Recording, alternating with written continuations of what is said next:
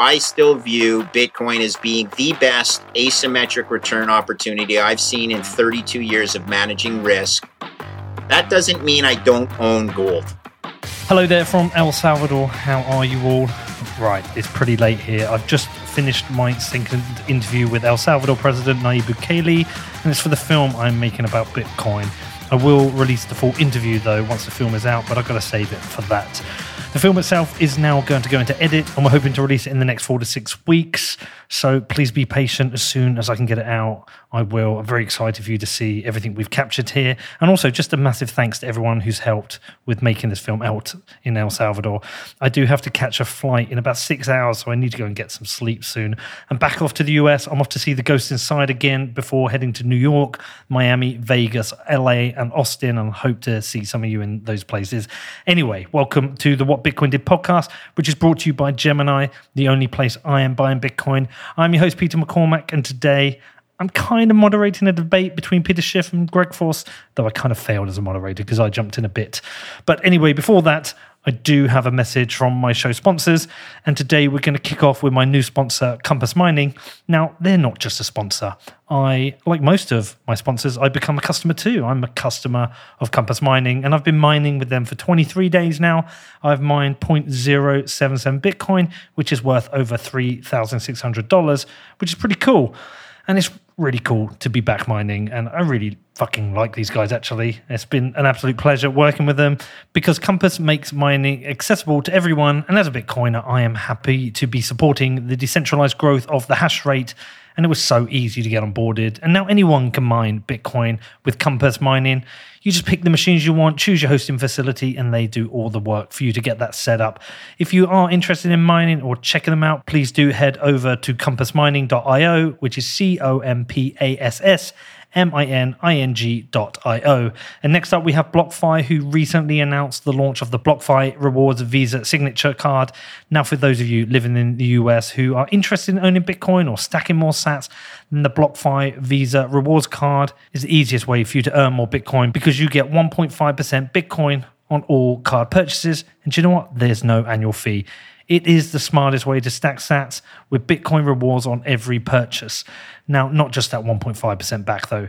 You can earn 3.5% back in Bitcoin during your first 3 months of card ownership, and also everything you spend over $50,000 annually, you will get 2% back in Bitcoin. If you are interested in finding out more, then please head over to blockfi.com, which is BLOCKFI.com. Also, let's talk about Ledger, the world's most popular hardware wallet. Now, a hardware wallet allows you to take custody of your Bitcoin. And I have been a Ledger customer since early 2017, and I'm still using the same Nano S I bought back then. Ledger makes it easy for you to safely manage your Bitcoin using the Ledger Live software, which interfaces with your device. And you can connect your Nano S to your Android phone to manage your Bitcoin on the go. If you want to find out more, please head over to ledger.com, which is LEDGER.com. And also, let's talk about my exclusive exchange sponsor, which is Gemini, who I am using for buying and selling Bitcoin. It's the only company I'm using for buying and selling Bitcoin. Actually, it's the only company I'm using for buying Bitcoin because I'm not selling. Why would you sell, right? We've got a country that's made Bitcoin legal tender. What are you selling for? Now, I've been using the Gemini app for buying the dips, but I also set up my DCA with twice monthly buys of Bitcoin, and I'm yet to see a better or easier interface for buying Bitcoin. Now, if you want to find out more, please head over to gemini.com, which is GEMINI.com. Okay, onto the show, and it's an absolute banger for you today. I have the legendary Bitcoin skeptic Peter Schiff back on the show to debate gold versus Bitcoin, but this time I asked my buddy Greg Foss to come on as well and go and bat for Bitcoin. And you know this one's going to get a little bit fiery, don't you? Now, about a year ago, Peter came on the show to debate me, and to be honest, I don't think we really got anywhere with that one because we're basically talking over each other and talking past each other on certain points. I was a bit disappointed with that one, as I know the gold bugs and Bitcoiners look at a lot of the issues with the current fiat system in the same lens. And I also know more and more gold bugs that I am talking to and seeing the value in Bitcoin. So I really wanted to carry on this conversation. And the very first time I interviewed Greg, he said he really wanted to debate with Peter. So I hit him up, asked him to come on, and I think we got somewhere with this one. Now listen, don't get me wrong. We definitely didn't convince Peter Schiff to become a Bitcoiner, and there's still a lot of talking over each other, but I do think we made some progress and found some fundamental issues where we have common ground. Now, just a warning, as I know people listening will yell at me or write to me about this, while I set out to moderate the debate, I'm clearly on the Bitcoin side and felt I needed to push some arguments back on Peter. So while I said I was moderating this debate, or I was meant to moderate this debate, it kind of ended up being a debate where Peter debated Greg and I. So apologies for my failure to be completely impartial on this one. Anyway, listen, I know you're going to enjoy this. And if you've got any questions, you can hit me up. My email address is hello@whatbitcoin.did. I think the best thing I can do is put the show on. Okay, I hope you enjoy this. Peter, good to see you again. How are you? I'm well. How are you doing, Peter? I'm doing very good. I think it's quite good setting for this because I'm actually out in El Salvador at the moment, which is relevant to the topic of today. Oh, yeah. Poor El Salvador. About to get a lot poorer. You guys really suckered El Salvador in. Well, we will see about that one. Greg Foss, my buddy, I saw you about a week ago, didn't I, in Boston? How are you?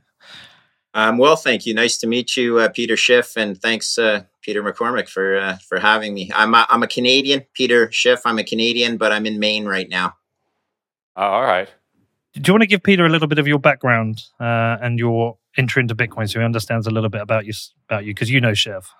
Oh, sure. Absolutely. Well, I started watching Peter in the late 90s while I was working on the sell side of the street. I was a high-yield bond trader, Peter. Mm-hmm. I worked on the sell side of the street for about 15 years for TD Securities. In both on both Bay Street and Wall Street. Then I switched to the buy side. I worked at two different hedge funds, particularly the second one over the Great Financial Crisis, so credit-focused hedge fund. And I found Bitcoin in 2016. I followed your advice on gold over a period of time. I followed your thoughts on Bitcoin, and I'm here to take maybe the other side of the argument on a friendly basis. This is not going to be confrontational, I hope, but we're all big boys in the room, so I look forward to our conversation. Well, listen, we're all fans of Peter Schiff.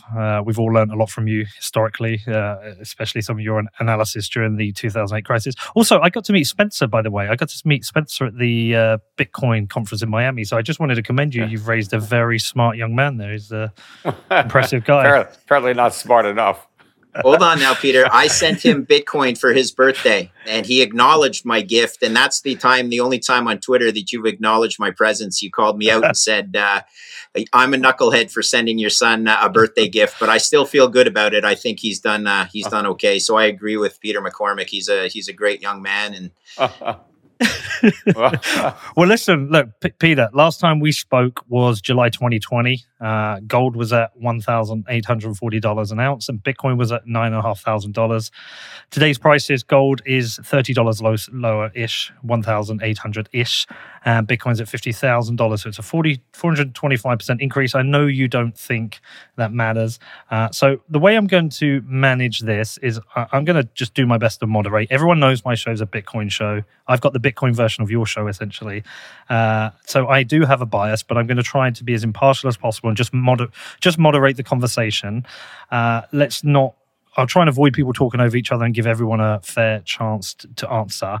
But I think a good starting point is just to give each of you, 3-4 minutes as you need to outline your case on the subject matter today. And I'll let you go. I'll let you go first, Peter. Yeah. Well, first of all, I don't think that price is really relevant to the discussion. I mean, sure, Bitcoin has gone up more than gold during that time frame. It's gone up more than a lot of things. But that doesn't mean that Bitcoin, in any way compares to those other assets that didn't have the same type of price appreciation. In fact, if price appreciation is your barometer, well then Ethereum is way better than Bitcoin. I mean, since we met last, we're together. Ethereum has gone up a lot more than Bitcoin. In fact, I think since Ethereum was first started 6 years ago, I think if you just sold all your Bitcoin and just put it all into Ether, you'd have more money today. So you can't just say, oh, whatever goes up the most is the best, or you're going to have to change the name of your podcast to what Ether did. And in fact, I haven't really listened to the podcast. I always imagined it was a very short podcast because all you'd have to say is Bitcoin went up. Tune in again tomorrow. right? I mean, that's what Bitcoin did. But one of these days, it's going to stop going up and it's going to come down, and so will Ether, and so will, there's almost 12,000 of these things now. I mean, you worry about inflation. Look at inflation in cryptocurrencies. I mean, they continue to come up with these one after another. I mean, the supply is going to get bigger and bigger and bigger. And now it's not just cryptocurrencies. You got NFTs. You got all kinds of worthless things that people are buying. And eventually the supply of nothing is going to exceed the demand for nothing. And eventually the people who are buying nothing are going to decide they want something for their money. They don't want to just buy nothing. Although what they are buying is a pipe dream. They're buying the dream that they're going to get rich.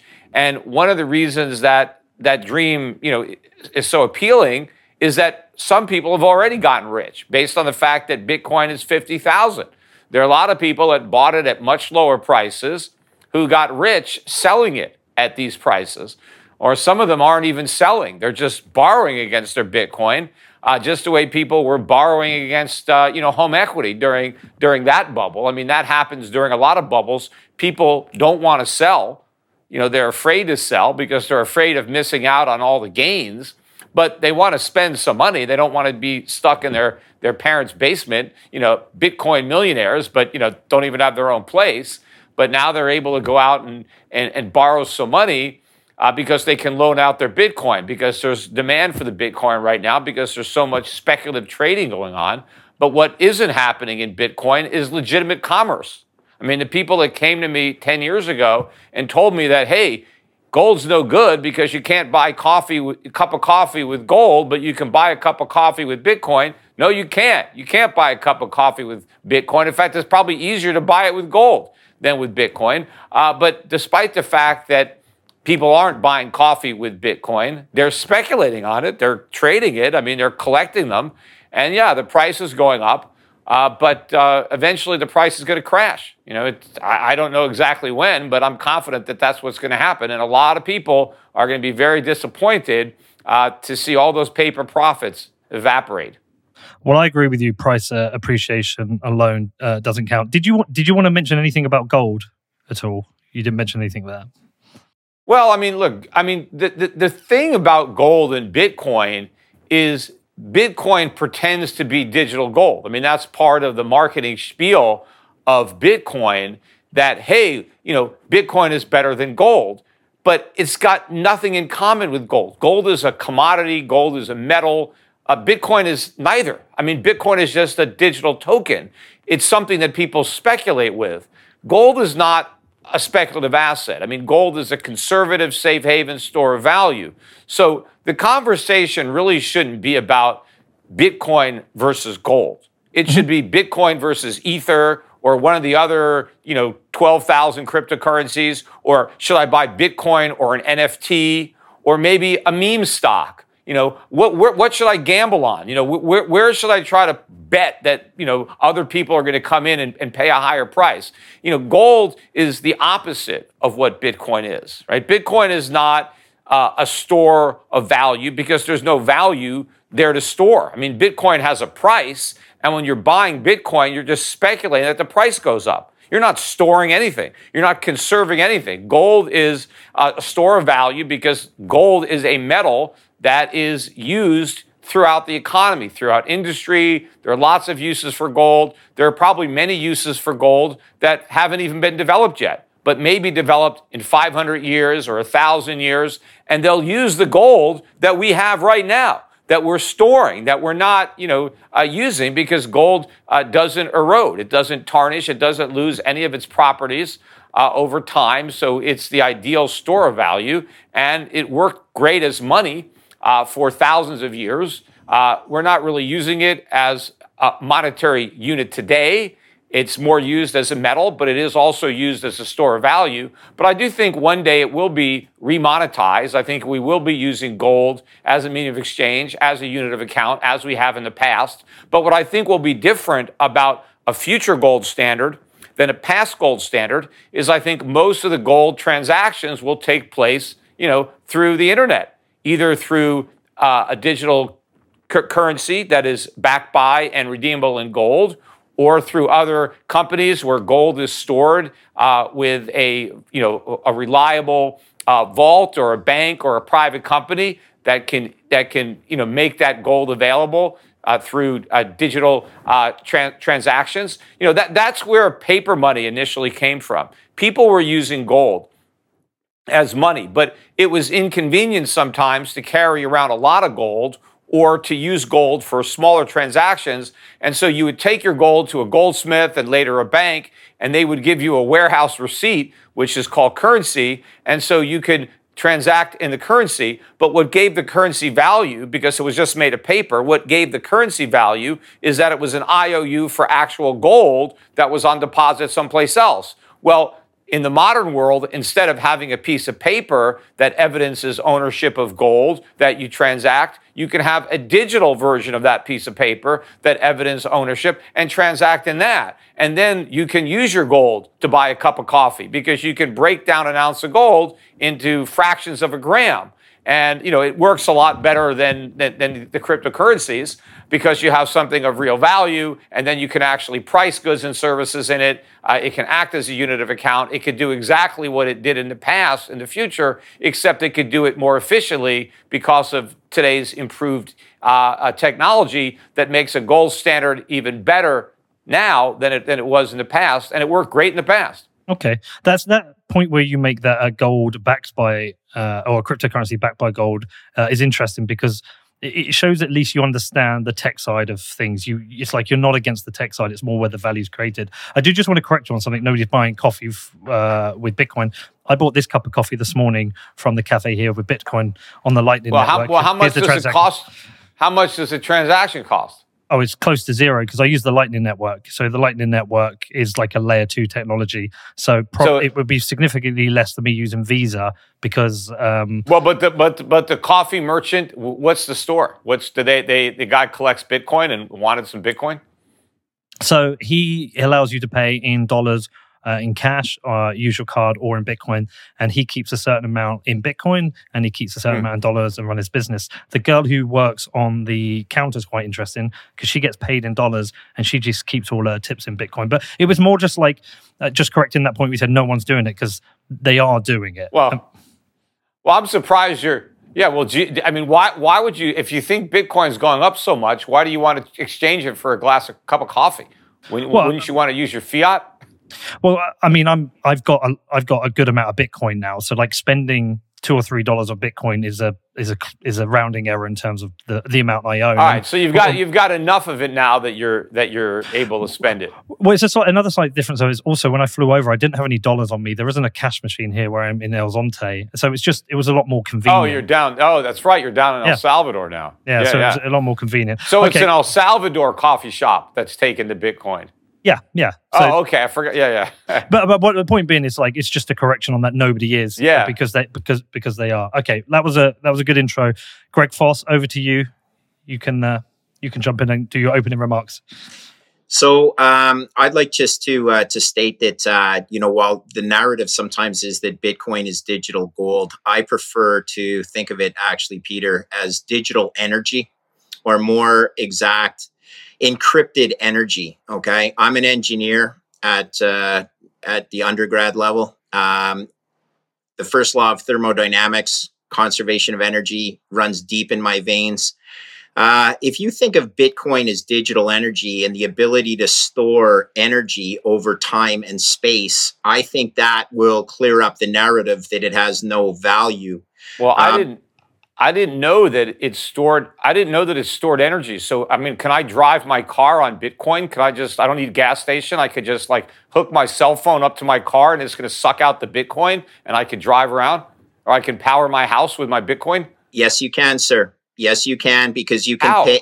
Okay, guys, I'm going to interrupt very early and say these debates always fail when people talk over each other. Okay. So I will direct to each other. These are opening remarks for Greg. He was very patient. All right, I was just curious how. We'll get to that, Peter. We'll get to it. But here's the thing. So if you think of it as encrypted energy, we all know that every advancement in human productivity is accompanied by an increase in energy efficiency or energy productivity. I believe Bitcoin to be that case. I am not an anti-gold. I understand your arguments for gold. Gold worked well for 3,000 to 5,000 years. It demonetized silver. The countries that stayed on the silver standard were notably disadvantaged when the world moved to a gold peg. And everything that you said is true about fiat currencies when they're backed by gold. But that stopped, right? And so I think as common ground between the two of us, we'll both agree that the fiat currency is currently a Ponzi. And you argue that there's no price. You shouldn't look at price. Well, I'll be an open market participant and I'll say prices are truth. And at any given point in time in the present, the price is the most important piece of information you can disseminate from a market. And Bitcoin, very simply, is trading for a value, to make the math simple, of $50,000 a Bitcoin. You argue that it's got no value. I would argue the reverse. I would say that while it's encrypted energy, the value of Bitcoin, much like the value of gold, is that it's the anti-fiat, okay? I'll say that Bitcoin, the value of Bitcoin is the network, the ability to transfer value over time and space, and it'll settle in 10 minutes, much like when I sent Spencer his birthday present over a year ago of some Bitcoin. He sent me his wallet. I sent him some Bitcoin. He was at liberty to spend or to transfer that Bitcoin right into fiat money on his Bitcoin wallet if he so choose. I hope he didn't, because it's up 5 times since I sent him that store of value. He didn't. He still has it. Which I'm happy for, Peter, because here's the reality, okay? I've been involved in Bitcoin since it was under $1,000 a Bitcoin. And I sincerely believe that Bitcoin represents better risk-adjusted value today, at its price today, than it did when it was under $1,000. Very simply, the asymmetry of the trade opportunity in front of us right now, in my opinion, is better than it was at $1,000 a Bitcoin. Why? The network is stronger. It's the world's most powerful computer network with no centralization. Absolutely controlled by nobody. You argue that there's 12,000 other coins. Just because there's 12,000 other equities, does that mean that you shouldn't own a specific equity that you think offers the best possible return, like an Amazon? Just because Jeff Bezos brought Amazon to the world, there was plenty of other equities you could invest in, but that happened to be one of the best ones you could put your money in. So who owned Amazon from the outset besides Jeff Bezos and his mother? Probably nobody, right? Because everybody tries to harvest gains. But the reality is, at the end of the day, Bitcoin, like any other investment opportunity, is determined by price in the here and now. And you have to understand that if you have no exposure to Bitcoin and it goes up another 100-fold, you are taking a tremendous risk relative to having a proper portfolio allocation. So all of this will always come back, from my perspective of trading risk for over 30 years. You need to look at the asymmetry of the return opportunity. Something that can go up 100-fold and it can fall by 100%, or you can lose all your money, doesn't mean you shouldn't own it. And very simply, going back to the equity analogy, 30 years ago, the components of the Dow Jones Industrials look vastly different than they do today, right? And those equities over time tend to go to zero. But in the interim, they can go a lot higher and survive forever. We can argue the past because that's all that we have factual information on. The future is nothing more than a prediction. And as a risk manager, it's my opinion that if you have zero exposure to Bitcoin, you are not managing your risk properly, provided we both agree on common ground, which is that fiat currencies are the Ponzi. And I think we would agree on that. Fiat currencies right now are the Ponzi scheme. And more importantly, you argue that, okay, we'll create a digital-backed currency, a gold-backed currency using digital, potentially central bank digital currencies. boy, I'm gonna love to see that, because that means that you've got to convert your whole fiat standard back to a gold standard. And then you have to take control of that gold out of the hands of the central bankers. So, hey, we may get there, sir. Yeah. But I would just like to have. Let me do the in-between. Let me do the in-between and let you unpack it. Just, Greg, just a quick question. I just put you on that. Half the argument you made there about why you should invest in Bitcoin, I think, would also be fair to Ethereum and NFTs. Two things I don't invest in myself because I don't believe in them.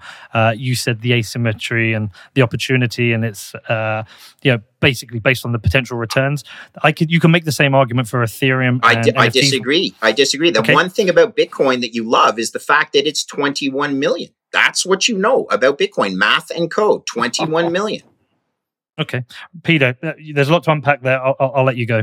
Yeah, before I even start the unpacking, just to comment on the last thing that you said about a return to a gold standard, which would be great if sovereign nations went back on a gold standard. But that doesn't happen. Individuals on their own can decide that they want to save in gold and transact in gold, just like people are doing this with Bitcoin. There's nothing that stops people from having, a digital currency backed by gold, other than the regulations that drive up the cost. But there's nothing that stops people from, like my bank, when I eventually can get the damn thing up and running. But where I have gold as a currency, my core banking software looks at gold the way it looks at euros, pounds, yen, dollars, and you can do everything with gold that you can with those currencies at basically the same cost. So individuals don't have to wait for the government. If they want to own gold, if they want to accept payment in gold, they can do it. And it's very efficient and very simple. So we don't have to wait for the governments to do it. But to get back to all the things that you were saying, I mean, first of all, the idea that price is truth. I mean, it's only truth in a sense that price reflects the popular opinion at the time that the price is being set. But more often than not, the popular opinion is wrong. I mean, you go back at all kinds of bubbles. Was price truth in 2000? So many of those .com stocks went to zero, right? People were paying $50, $100, $200 a share, and they went to zero. So price wasn't truth. Price wasn't truth when people were paying par for subprime mortgages that went to zero. But it was truth to the extent that people were making a mistake collectively, and the price did not accurately reflect the value of the underlying asset that was being priced. And so that's the situation with these cryptocurrencies. Yes, the $50,000 price is an accurate representation of the market today based on what people are willing to pay to buy Bitcoin and how few people that own Bitcoin want to sell. But you fast forward to some point in the future when you have a different situation, when very few people want to buy and everybody's looking to get rid of their Bitcoin, you're going to have a much lower price. So just because the price is high doesn't mean the market is right to assign that price. Now, when you're talking about, you should buy, Bitcoin, you got 12,000 cryptocurrencies, and try to compare that to, how many stocks there are, 500 obviously in the S&P, 2,000 stocks in the Russell 2000.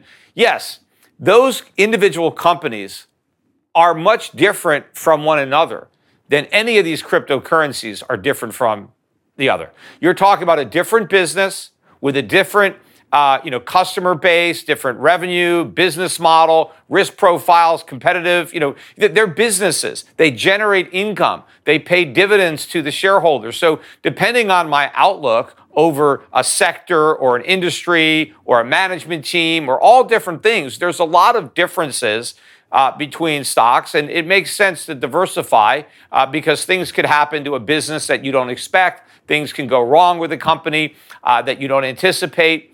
But when it comes to all these cryptocurrencies, as far as I'm concerned, the biggest difference is the name. I mean, some of them are a little different, proof of work, proof of stake, what the cap is. Bitcoin is 21 million. There's nothing magical about that number. There are plenty of other cryptocurrencies that also have caps. There are other cryptocurrencies that have an inflation rate that's built in at a very low level. I mean, there's all sorts of gimmicks out there, and they're going to keep coming up with new ones, as long as there's demand, as long as there are people out there willing to buy these things, the supply is going to keep growing and growing and growing. And eventually, though, you're going to have all this supply and the price is going to stop going up. I mean, it only goes up. You talked about fiat currency being a Ponzi. These fiat cryptocurrencies are also Ponzi's. The only reason they go up is because people want to buy them. And the only reason people want to buy them is because they think they can sell them to other people who are only buying them because they can do the same thing.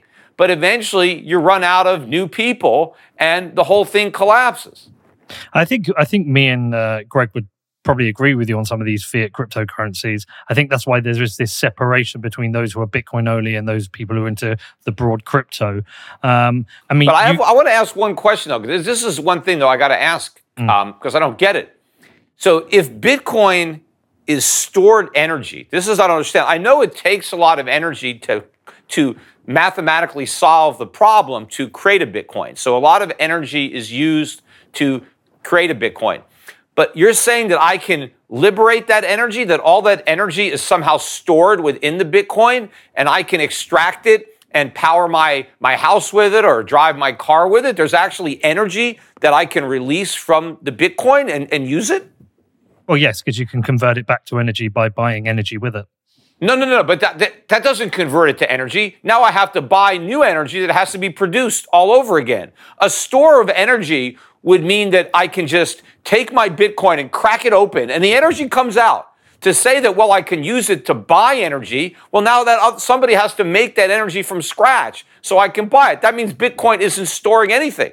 What you're just saying is I could use Bitcoin to buy energy if somebody is dumb enough to buy my Bitcoin. But if no one wants my Bitcoin, I don't have any energy. Think of it as in terms of the miners who are using excess energy which goes to waste. So whether that's the excess energy that isn't used at hydro dams or excess energy that isn't used flaring, what they're doing is they're turning that excess energy into a pristine asset, which they can then use to buy energy. They're wasting it. They're wasting it on Bitcoin. They could have used that energy to do something else.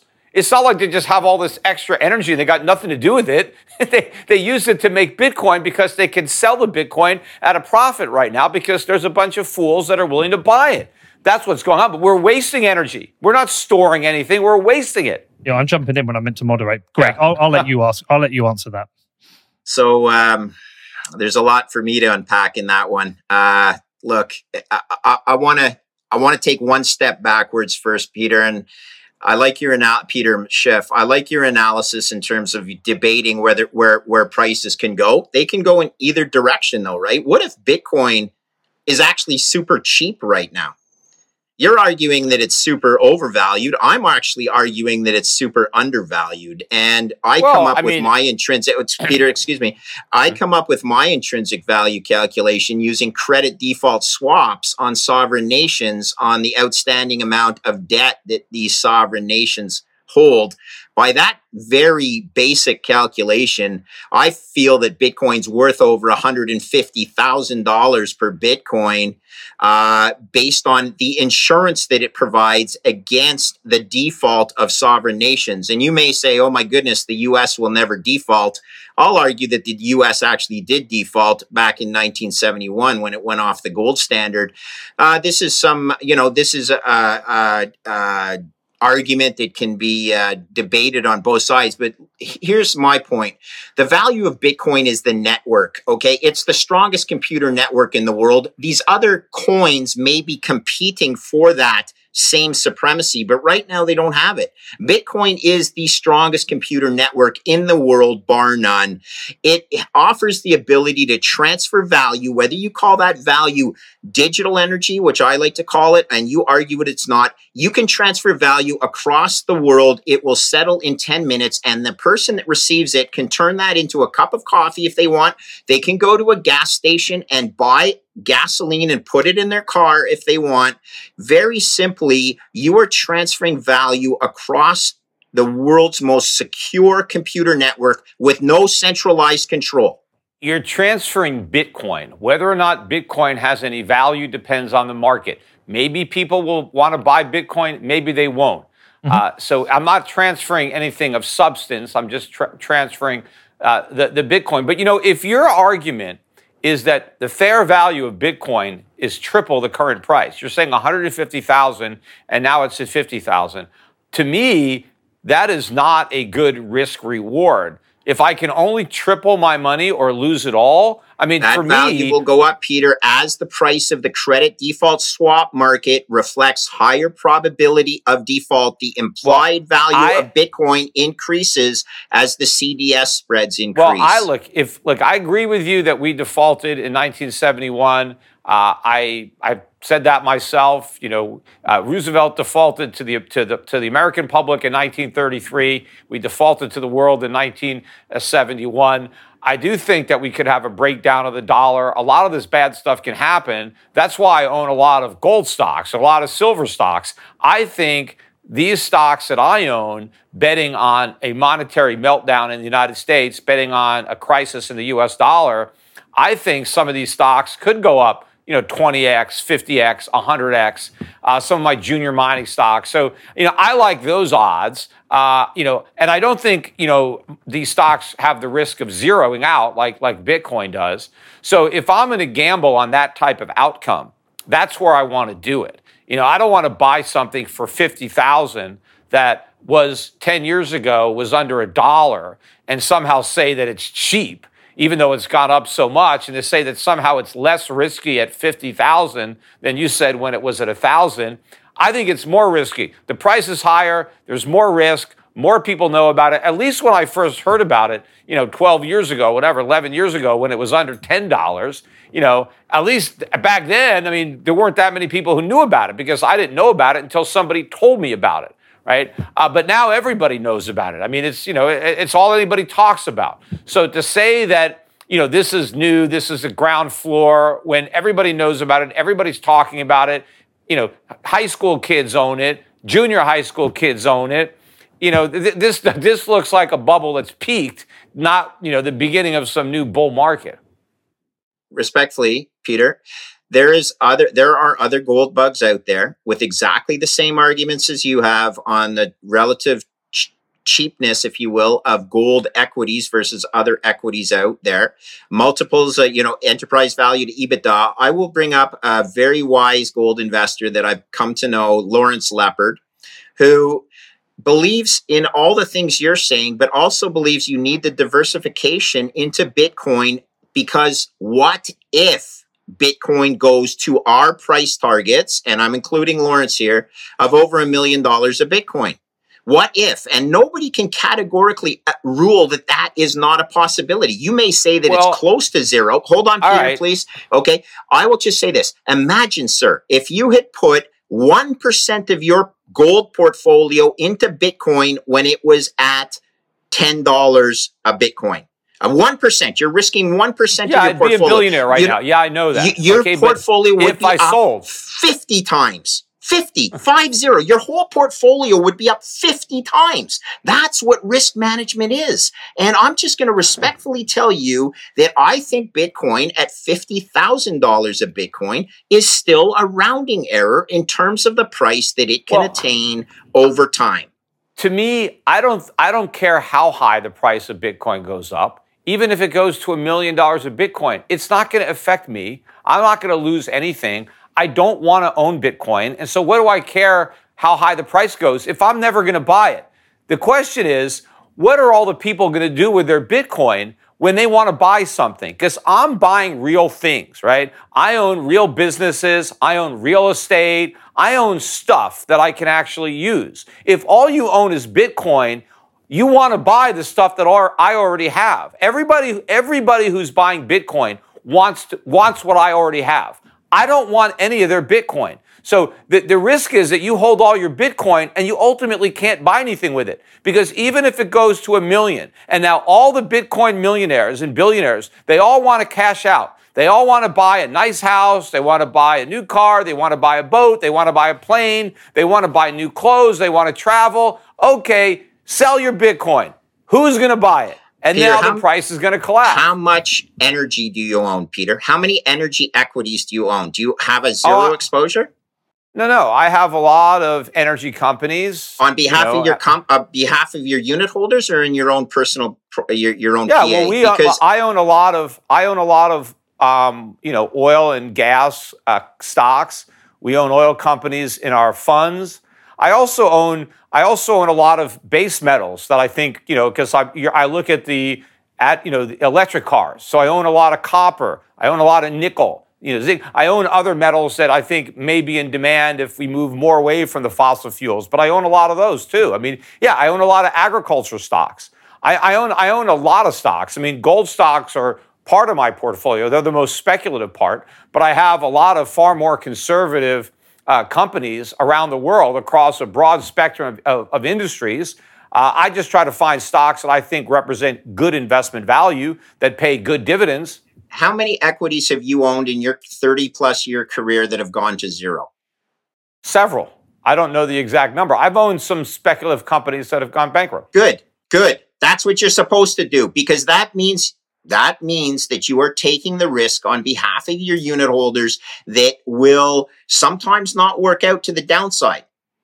Okay, to the upside. It was a bagel. Okay, you got bageled on a number of equities. That's what any good risk manager should happen, because if they're too conservative, they're sitting in a room doing nothing. They're earning a ETF-like passive return on an index, or you're an active portfolio manager trying to properly risk adjust a portfolio. The big problem I have with you, Peter, is that you are out there saying to people that don't have proper portfolio diversification that they shouldn't touch Bitcoin. In fact, this can change some lives of people like the El Salvadorians who, by the way, their president, you may think it's funny. I think that it's a brilliant decision to make Bitcoin legal tender just from a GDP perspective, where he'll increase his GDP by 4% because remittances will not be basically stolen from the population by the likes of Western Union. You can do this on a network. Look, Western Union charges $4.95 to send up to $500. I mean, this is not an enormous fee. Baloney. It's 20%.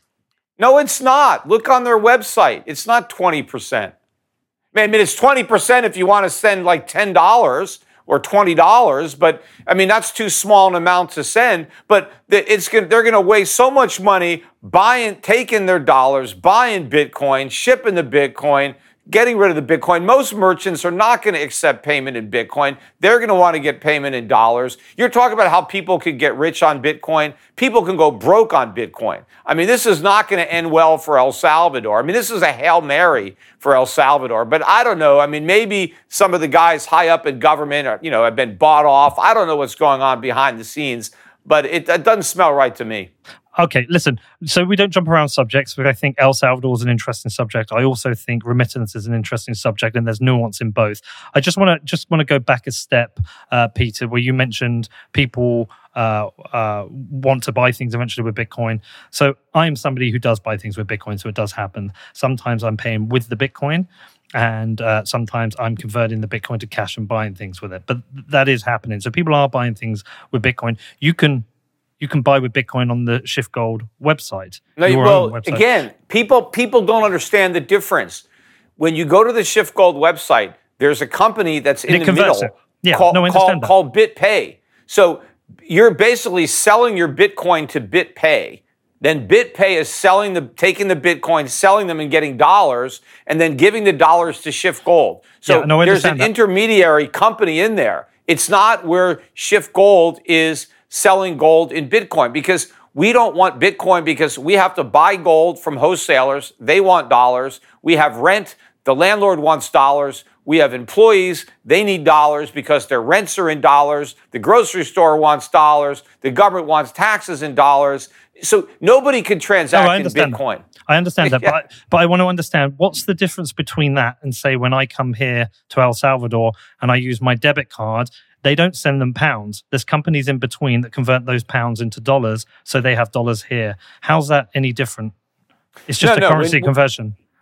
Right. When you're using your debit card, and if you have dollars in your account, and I have pounds. Right. Well, you have pounds in your account, and you go to a store in the U.S.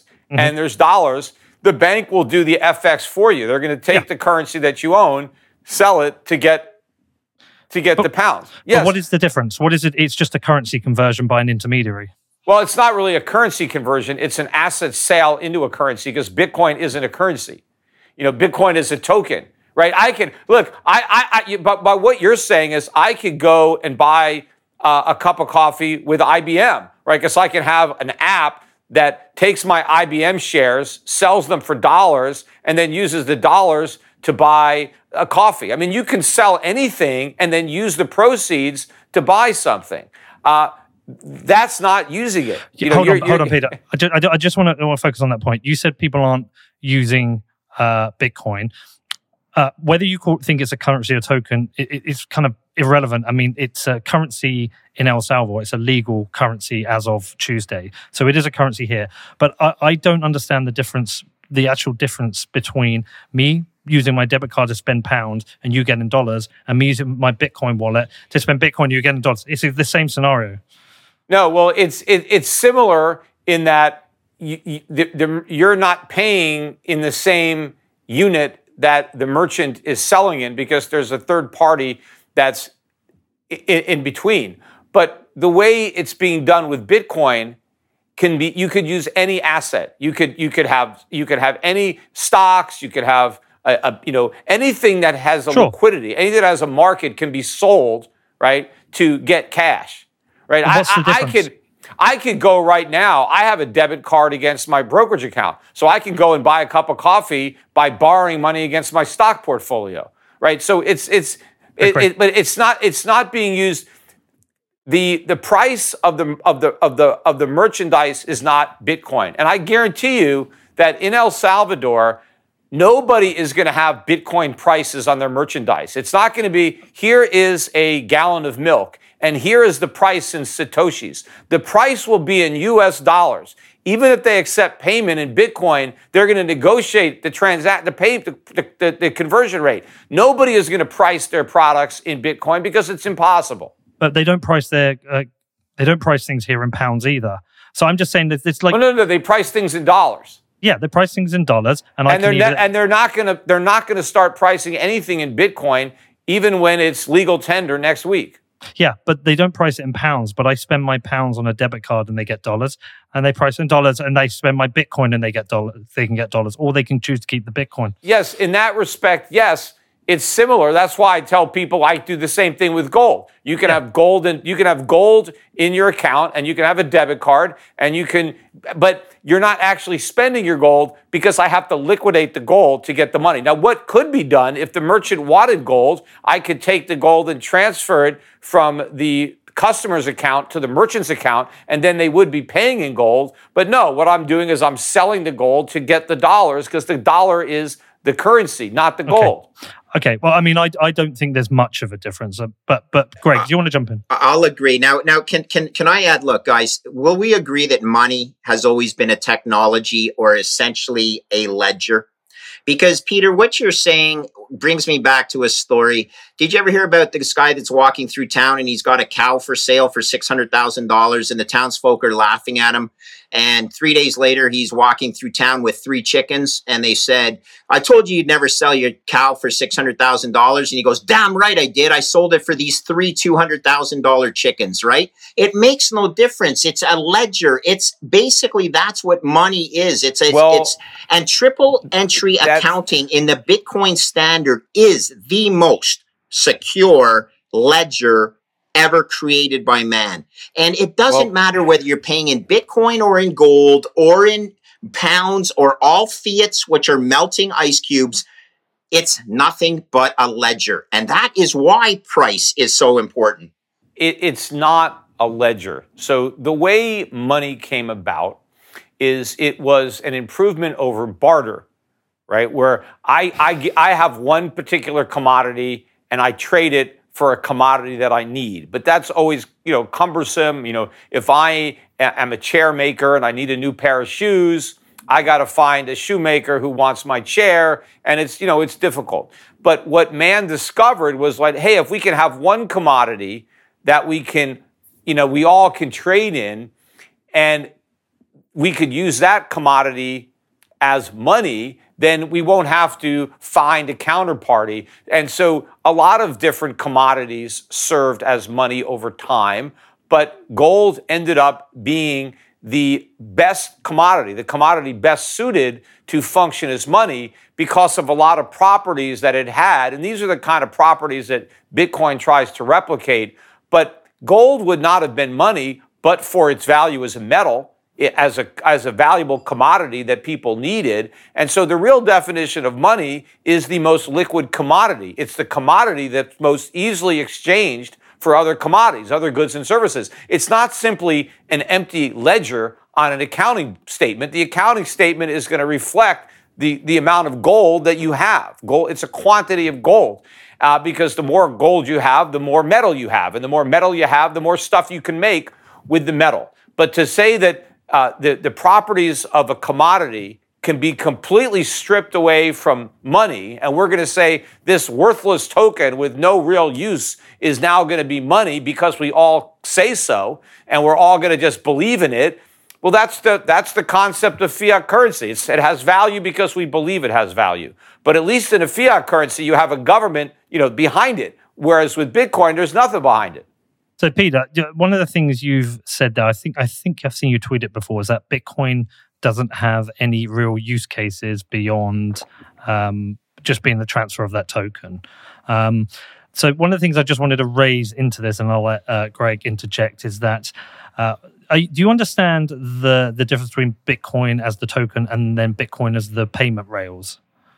Well, I don't understand how my ownership of a Bitcoin gives me ownership of that payment rail and how that generates any income to me. I mean, what I do know is that all the people who own Bitcoin collectively are basically taxed by all the miners to maintain the network. And so they have to. And they're not taxed. Sorry, that's incorrect. They're not taxed. There's a cost. Like they're mining Bitcoin and selling it, and so they're increasing the supply of Bitcoin, and so that has to come at the expense of all the people who own Bitcoin, right? Because no, it doesn't. It's not that. You're diluting. If the supply of Bitcoin goes up, right?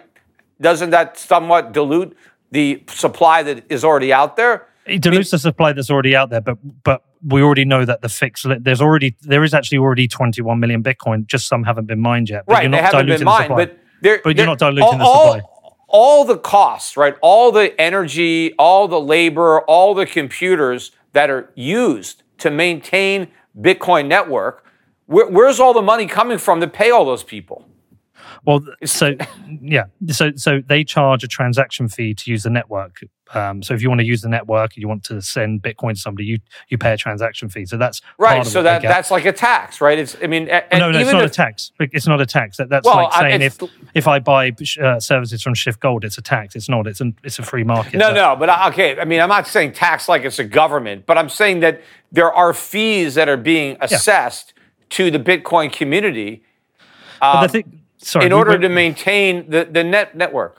To verify the ledger, to verify the immutable ledger. It's verifying every single transaction that's happened on the blockchain. It's beautiful. It's not free. Okay, that's Peter, no disrespect, but how much forged gold is there out there? How do you verify every single piece of gold?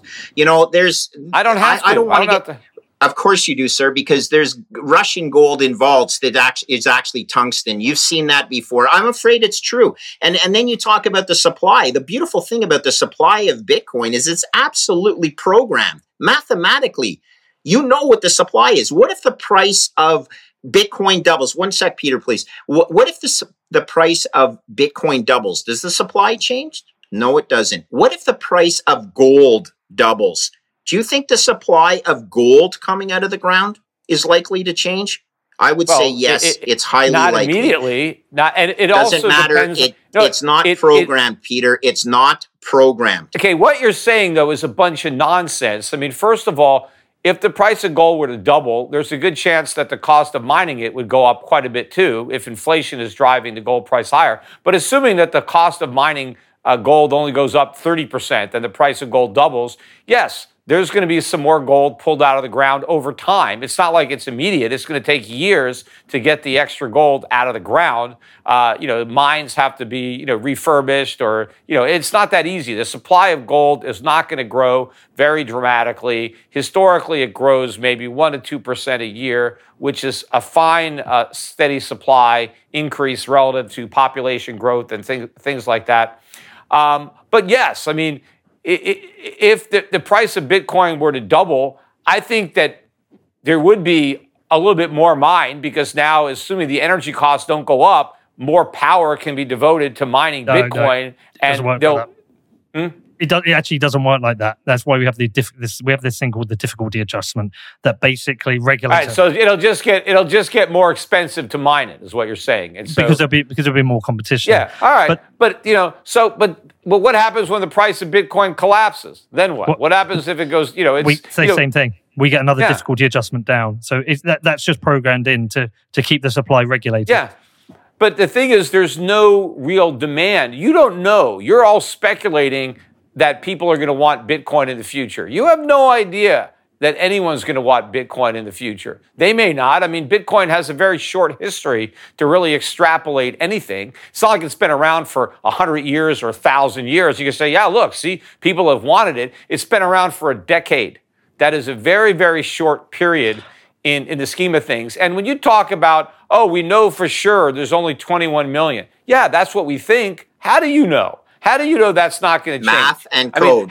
Math and code. Yeah, but how do you know? It's decentralized. You cannot change that. Yeah, well, how do you know that some miners that can't get together and take control of the network, they have enough of the mining, that they can increase the supply of Bitcoin and decide it's not 21 million? There's going to be more. Because the miners can't do that on their own. So that's when you the nodes. It's the nodes. It's all about the nodes. Maybe they can't do it now, but maybe they will be able to do it tomorrow. Things change. Technology evolves. People discover new things that they didn't think they could do, right? At one point, people didn't think we could fly, right? Oh, that's impossible. If we were, but now, we got planes. Things happen. No, you make a point. Things can change, but it's to put an analogy for you, it's the chance of the Bitcoin increasing the 21 million supply is probably similar to the chance of me being able to convert, I don't know, lead into gold. It's very, very difficult because of the way the network's been set up. But I did want to focus on a slightly different point. Is I think what I've isolated, one of your points is that gold has an industrial use that gives it floor value, and you stated before that Bitcoin doesn't have any use beyond the token, but actually the payment rails has now been used to the point where just one example, a company called Strike, they've essentially created an international Venmo. So I can send my fiat currency to any other currency in the world, and they get an instant conversion they receive the money instantly at almost zero cost to transact. So I could send. What does it have to do with Bitcoin? Well, it happens on the Bitcoin rails. This happens on the Bitcoin network. All right. Well, but how does that? But why do you? But can that happen on the Bitcoin rails if Bitcoin was $1,000? Does it have to be at $50,000? Yeah, it does. So it doesn't matter what price Bitcoin is; those rails are still available. Yeah. So what I'm so I don't understand how those rails are giving Bitcoin any value. I mean, if I own a Bitcoin, I'm not getting paid every time somebody uses those rails. No. So I just wanted to finish this by saying, would you or would you not agree having an international Venmo, which is instant and zero cost, has some value? Yes, I think it has value. It doesn't have value to somebody who owns a Bitcoin, though. Well, I don't see how the two are related. Well, because what happens is the way it works is having liquidity in every country. So if you have more liquidity in every country that is powering this network, then the value of Bitcoin goes up. Why? The value of Bitcoin only goes up if people want to buy Bitcoin. And if the people that own it don't want to sell it, if they want to hodl it. In order for the price of Bitcoin to go up, the people that own it have to not sell it, and then more people have to come in and buy it. That's the dynamic that you need. Same as any asset in the world. Now, it's not. Does the internet have value? Does the internet have value, Peter? No. It has value to businesses that use it to make more profits. Look, if you own a business, if you own a stock, you never have to sell that stock because the stock is paying dividends or, the company is using its earnings to buy the stock from you, right? Because it's recycling its earnings in a share buyback. If I own real estate, I don't have to sell real estate. I can rent it out. I can live in it. This is nonsense to say that every asset is just a speculative token and that the only way to make money is to sell it to somebody else. You're describing how do they right? determine Stocks a price are not on that? Ponzi's. How do they determine a price? It's a multiple of EBITDA or a multiple of cash flow. Plenty of stocks don't pay a dividend and don't have earnings, but there's still a value there on a nature of... No, that's different. If a company doesn't have any earnings and doesn't pay any dividends, when you're buying it, you are speculating that the company will eventually have earnings and pay dividends. And yes, that is a highly speculative stock investment because you're betting on earnings that you think will materialize in the future. But Bitcoin will never have earnings in the future. Do you own any of those stocks?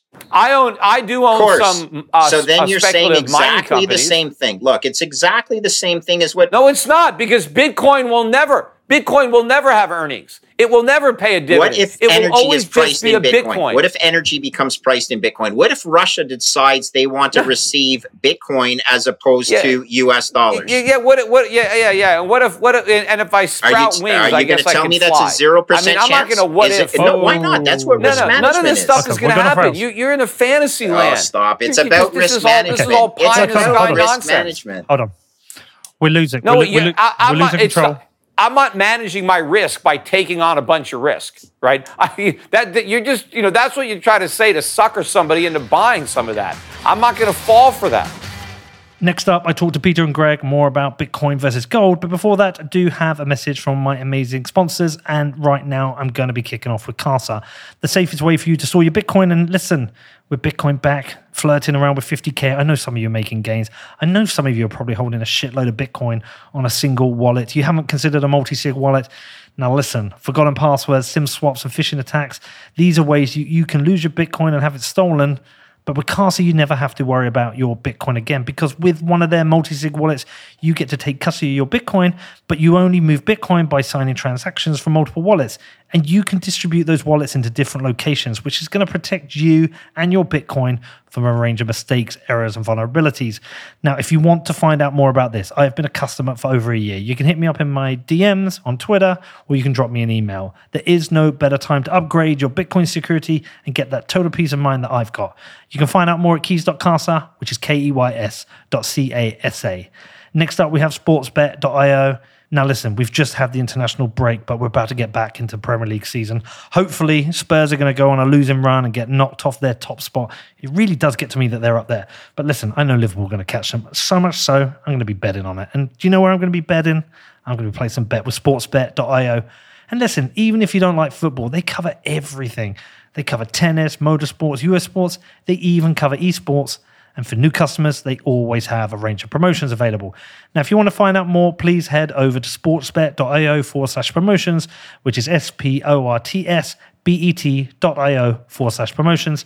And today, we're going to be finishing off with Exodus Wallet, who I am using as my mobile and desktop wallet for my Bitcoin. And do you know what? I even used it while I was out here in El Salvador because there was an incident. I needed some dollars. This was before the Bitcoin law came into force, and I had to get out and I had to go and pay for something. Basically, I had to pay for a hire car, and they weren't ready to accept Bitcoin.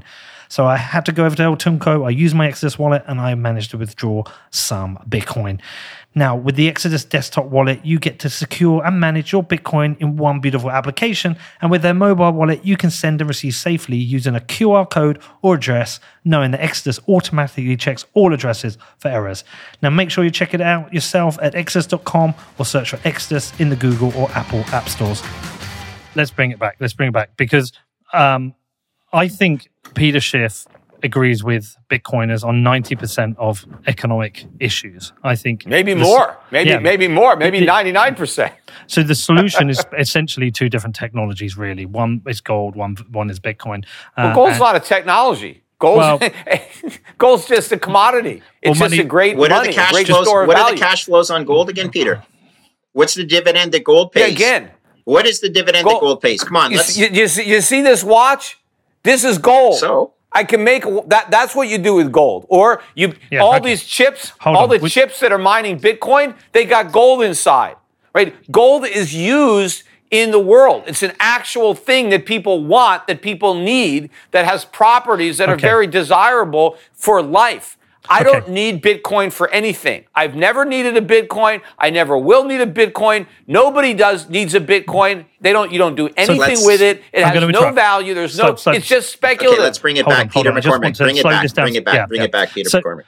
So I would argue in different scenarios, different things make money due to the circumstances of them. So, for example, cigarettes can be money in a prison because they don't have real money, so they can be used as a currency. And because you smoke them, that's what gives them value. There's smokers in prison; they want to smoke a cigarette. Yeah, but that's a fair point. But I've also you can't smoke your Bitcoin. No. But although you have to be smoking something to buy a Bitcoin. Oh boy. But you can still spend your Bitcoin. And I just wanted to say, but you can't smoke it. You can't do anything with it except buy other stuff. Oh boy, except buy other stuff. Much like cigarettes in prison can buy other stuff. Guys. Okay. Because people smoke them. If there were no smokers in prison, cigarettes wouldn't be money. There's got to be people who want to smoke them. That's where you get real demand. Like you get real demand for gold from jewelers who want to make jewelry, or from computer companies that want to make chips. You have to have an end user. There is no end user to Bitcoin because there's no use for Bitcoin. Okay, let me put it a different way then to Peter. For my daughter plays this little game called Robux. That itself has a currency inside it. It only can be used to spend. Yet my daughter wants Robux, and she wants to be able to spend those Robux within that network because it solves a problem, which means she can jump on a giraffe. And and I played Monopoly, and I had Monopoly money too. It's the same difference. It has value in Monopoly. Doesn't have any value outside Monopoly. Okay, so you agree that within certain networks, tokens can have value as money if people want to exchange it and use it as money? Sure, in a game, to buy make-believe stuff. Well, maybe, but then I would argue too, there are scenarios in the world that people need a different form of money because the current money doesn't work for them. So you said, Peter, a different form of money, not fantasy make-believe digital tokens. But Peter, this is where this becomes important because you're a wealthy guy, you live in Puerto Rico, you have a comfortable life, but let's talk about people in different scenarios where this may be useful. So I'll give you a couple of examples. One would be the Belarus protests against Lukashenko when state employees wanted to strike, but they couldn't afford to strike. The only way they could get money was donations coming in via the Bitcoin network, instantly and near free, and they could convert that to the local currency they can survive. Same with the EndSARS protests in Nigeria. Same with people women in parts of the Middle East who need ability to store money. I'm going to say, what I'm going to put to you is that their network, their circumstances of their lives and what they're living is their version of Monopoly or their version of Robux, where somebody has created a currency for them, which is usable, which fundamentally changes their life. And to rag on that or not accept it or not even see it is actually harming something which is protecting human rights. Can you not even understand in those scenarios that there is a money for them in that network, similar to a game, that allows them to be able to function? Yeah, well, since there has been this big speculative mania and the price of Bitcoin has gone up dramatically, certainly people have benefited from that. And when it collapses, it's going to be the reverse. I mean, if you really want to empower people that are unbanked or living in areas of the world where there's a lot of inflation and it's hard to be in the currency, they can do the same thing they're doing with Bitcoin with a legitimate cryptocurrency that was backed by gold somewhere that would actually have the stability that they need to transact and to price things and to save. That would work much better than Bitcoin. But yeah, a lot of people think it's working because the price is at 50,000. Well, Peter, they're not going to think it's working so well when the price is, at 5,000 or 1,000 and they paid 50,000. Well, I've offered you that bet a few times and you've never taken it up. You guys always want to bet with me on Bitcoin. If I bet every Bitcoin guy that wants to bet with me, Peter, can I ask a question? Greg, let me finish. Okay, sir. Sorry, sir, Greg. I'm on a train of thought here because I think actually, if there's a chance that Peter Schiff can be convinced or understand some of this, it actually is actually a really good thing. Now, when you said, yes, these people have benefited from the speculation of the price and they have been able to use this form of money in that scenario, are we therefore not proving the use case that decentralization is the No, is all, the all, all bear with that's me, been bear with me, proven. Peter, bear with me. I think I want before you just try and answer without thinking it through. Let's just think it through. We've talked about the fact that these people have benefited from this price appreciation, so they've benefited from a market for this price existing. So. And they've also benefited from the technology. So have we not proven that the world does benefit from a decentralized form of money that is permissionless, that is censorship resistant? Isn't that the innovation? Where the innovation with gold is you can make jewelry, the innovation with Bitcoin is you've created a money that governments can't control that can actually help people in certain scenarios. So therefore, there is a need to hold it, and there is a use case for holding it. Well, first of all, I think governments can have a lot more control over it than you think if they put their minds to it. I mean, they can outlaw it. They can do a lot of things that would make it very difficult for law-abiding people to have anything to do with Bitcoin or any other cryptocurrency. So it's not like it's beyond the reach of government. And in fact, it's far more likely that the government in the United States or other governments would ban Bitcoin than they would gold, because it's very difficult to ban gold. I mean, even when FDR made it illegal for Americans to own gold, it was just in America where that was true, but Americans couldn't own monetary gold. They can have a gold watch, they can have a gold ring. In fact, I remember when I grew up, our silverware in my house was made of gold. Instead, people were making silverware out of gold instead of silver. So people still own gold. And if you were a jeweler, you could buy gold. If you were, if you needed it in industry, you were able to buy it. But, so it's difficult to ban a metal that is so used, throughout, the world. But banning Bitcoin, which is used for nothing, is very easy. Governments can say, "What do you need Bitcoin for? We're going to make it illegal." And if it's just going to exist in the corners of the dark web and used, in the underground economy by criminals, what's the value of that? I don't know. I mean, there's 12,000 other cryptos that criminals could use. Peter, I do like talking to you about these subjects, but what frustrates me is sometimes with the statements that are either disingenuous or you just haven't done the work enough. Well, like what? So mainly used. Firstly, you say that they can ban Bitcoin. Actually, they can only legislate against it. They can't stop use it. People still use it in China, and it's been banned 100 times there. But when you say bear with me. Go ahead. When you talk about areas of the dark web, I think for I'm going to quote Peter Van Valkenburg here. For every use case you don't like, or every use case where it's maybe considered the dark web, let's consider those use cases where actually Bitcoin is helping humanity. I don't understand why you can't, forget the speculators, forget all the things you don't like, why you can't even just approach the idea that Bitcoin is actually a really useful tool for people living in authoritarian regimes or living in really troubled circumstances, that permissionless nature that anyone in the world can send Bitcoin to these people and it can help their lives. Isn't that something worth going, hold on, this is useful. We should talk about this. Well, you haven't, I agree with you that, and this is somebody who's operating in the banking system, and I see firsthand how oppressive governments are. Governments are destroying people's liberty, their privacy, and to the extent that there was a way to circumvent that, there was a way around all the government laws, all the KYC and AML, right? I think that would be good for society. But unfortunately, the government is not going to sit back and allow people to circumvent these rules. They're there for a reason, and they're going to shut down people's ability to get around it. And so that would happen very easily with Bitcoin. I mean, they can impose tremendous penalties for being caught with Bitcoin or using Bitcoin. I mean, and then people would go away from it. I mean, why didn't Lukashenko do that then? Because that's what happened. That's what happened in Belarus. People were using Bitcoin to circumvent the government. So why did Lukashenko not do that? Why did he? I don't know. How do I know? But the point being, so we have this network that's helping people around the world. Isn't that worth fighting for, Peter? But I don't think that's the right battle. I would want a battle that, yes, we should fight against government tyranny and what they're doing to destroy our privacy and our freedom. But the solution is not going to be Bitcoin, because Bitcoin isn't going to work. And a lot of people that put their faith in it, they're going to end up losing a lot of money because eventually the bubble's going to crash. And if the U.S. government, I tell you this, if the U.S. government thought that a lot of tax revenue was being lost due to Bitcoin, they would come down on it hard. What if a lot of tax revenue can be made by taxing Bitcoin capital gains, Peter? But let's go back to a common ground. Well, there won't be any capital gains then.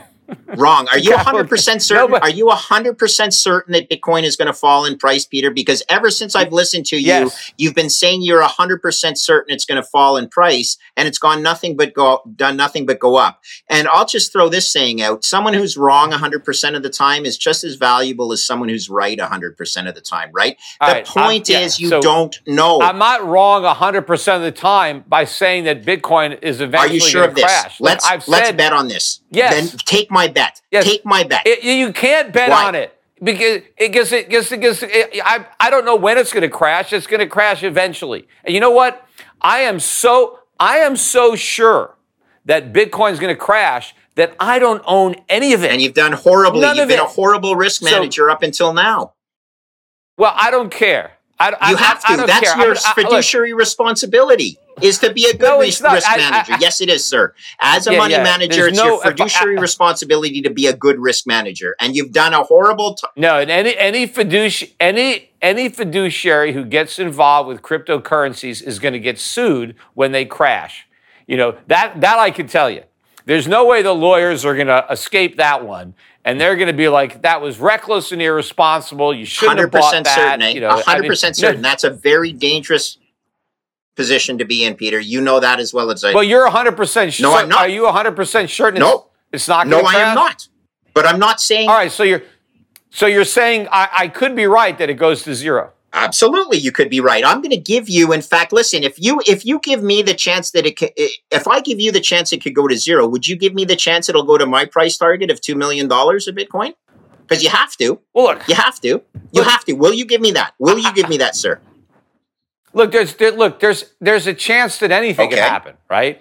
But I don't think that chance is high enough that I want to bet on it. The market's only saying it's a 2% chance right now. The market's only saying it's a 2% I don't care what the market is saying. Chance.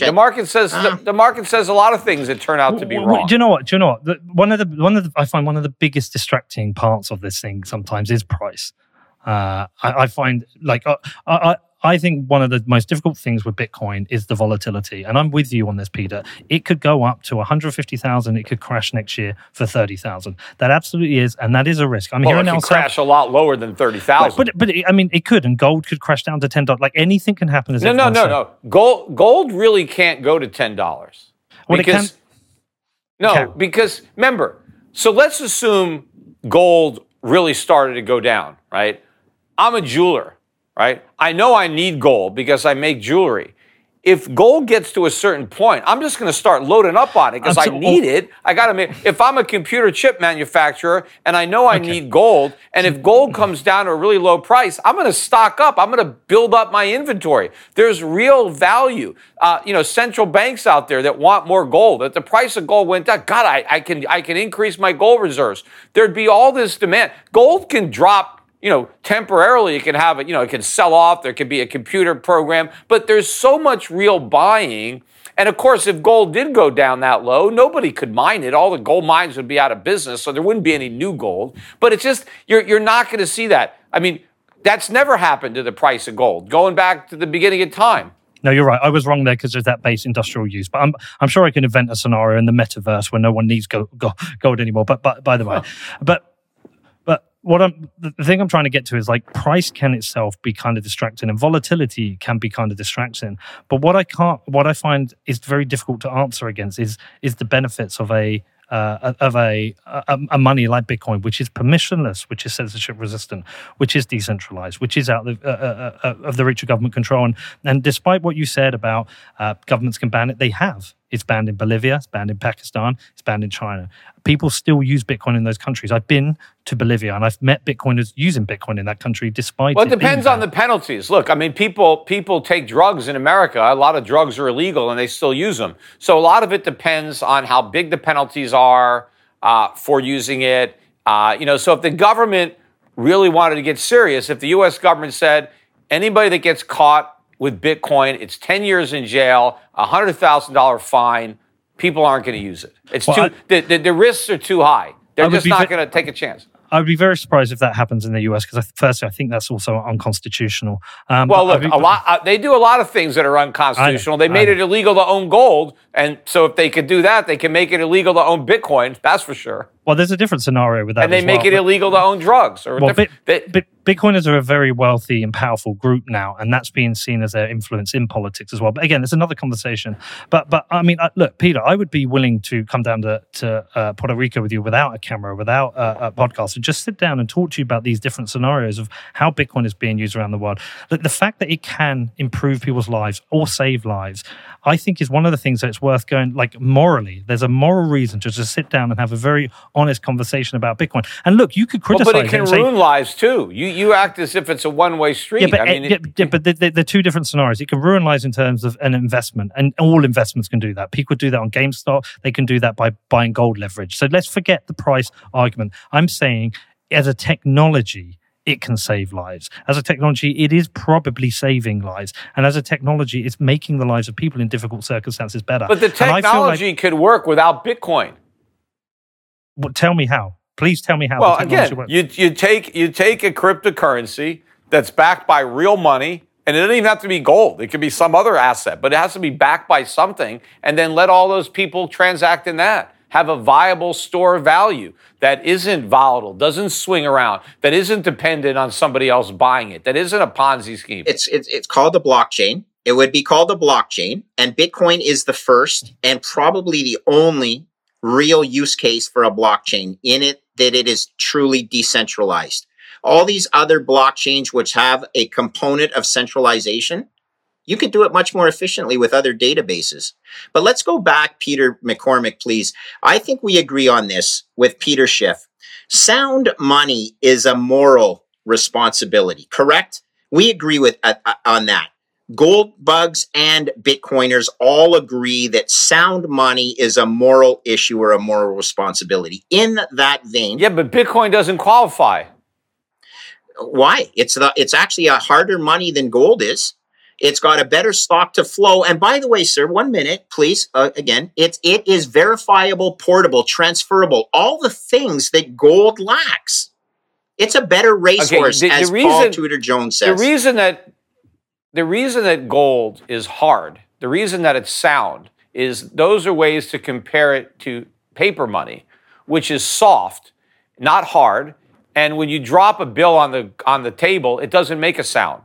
Sound money makes a sound. A gold coin, when you drop it, you hear a sound. That's where the sound money came from. It was the sound that the money made.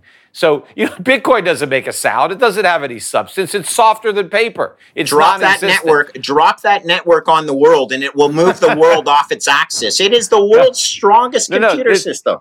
No, this is so what? This is just all Don't say part that. of Don't say the that. spiel. So what? It's part of the cult of Bitcoin to get people into it. You come up with all this nonsense but when you strip it all down, it's just a Ponzi. That's what you're talking about, a pyramid.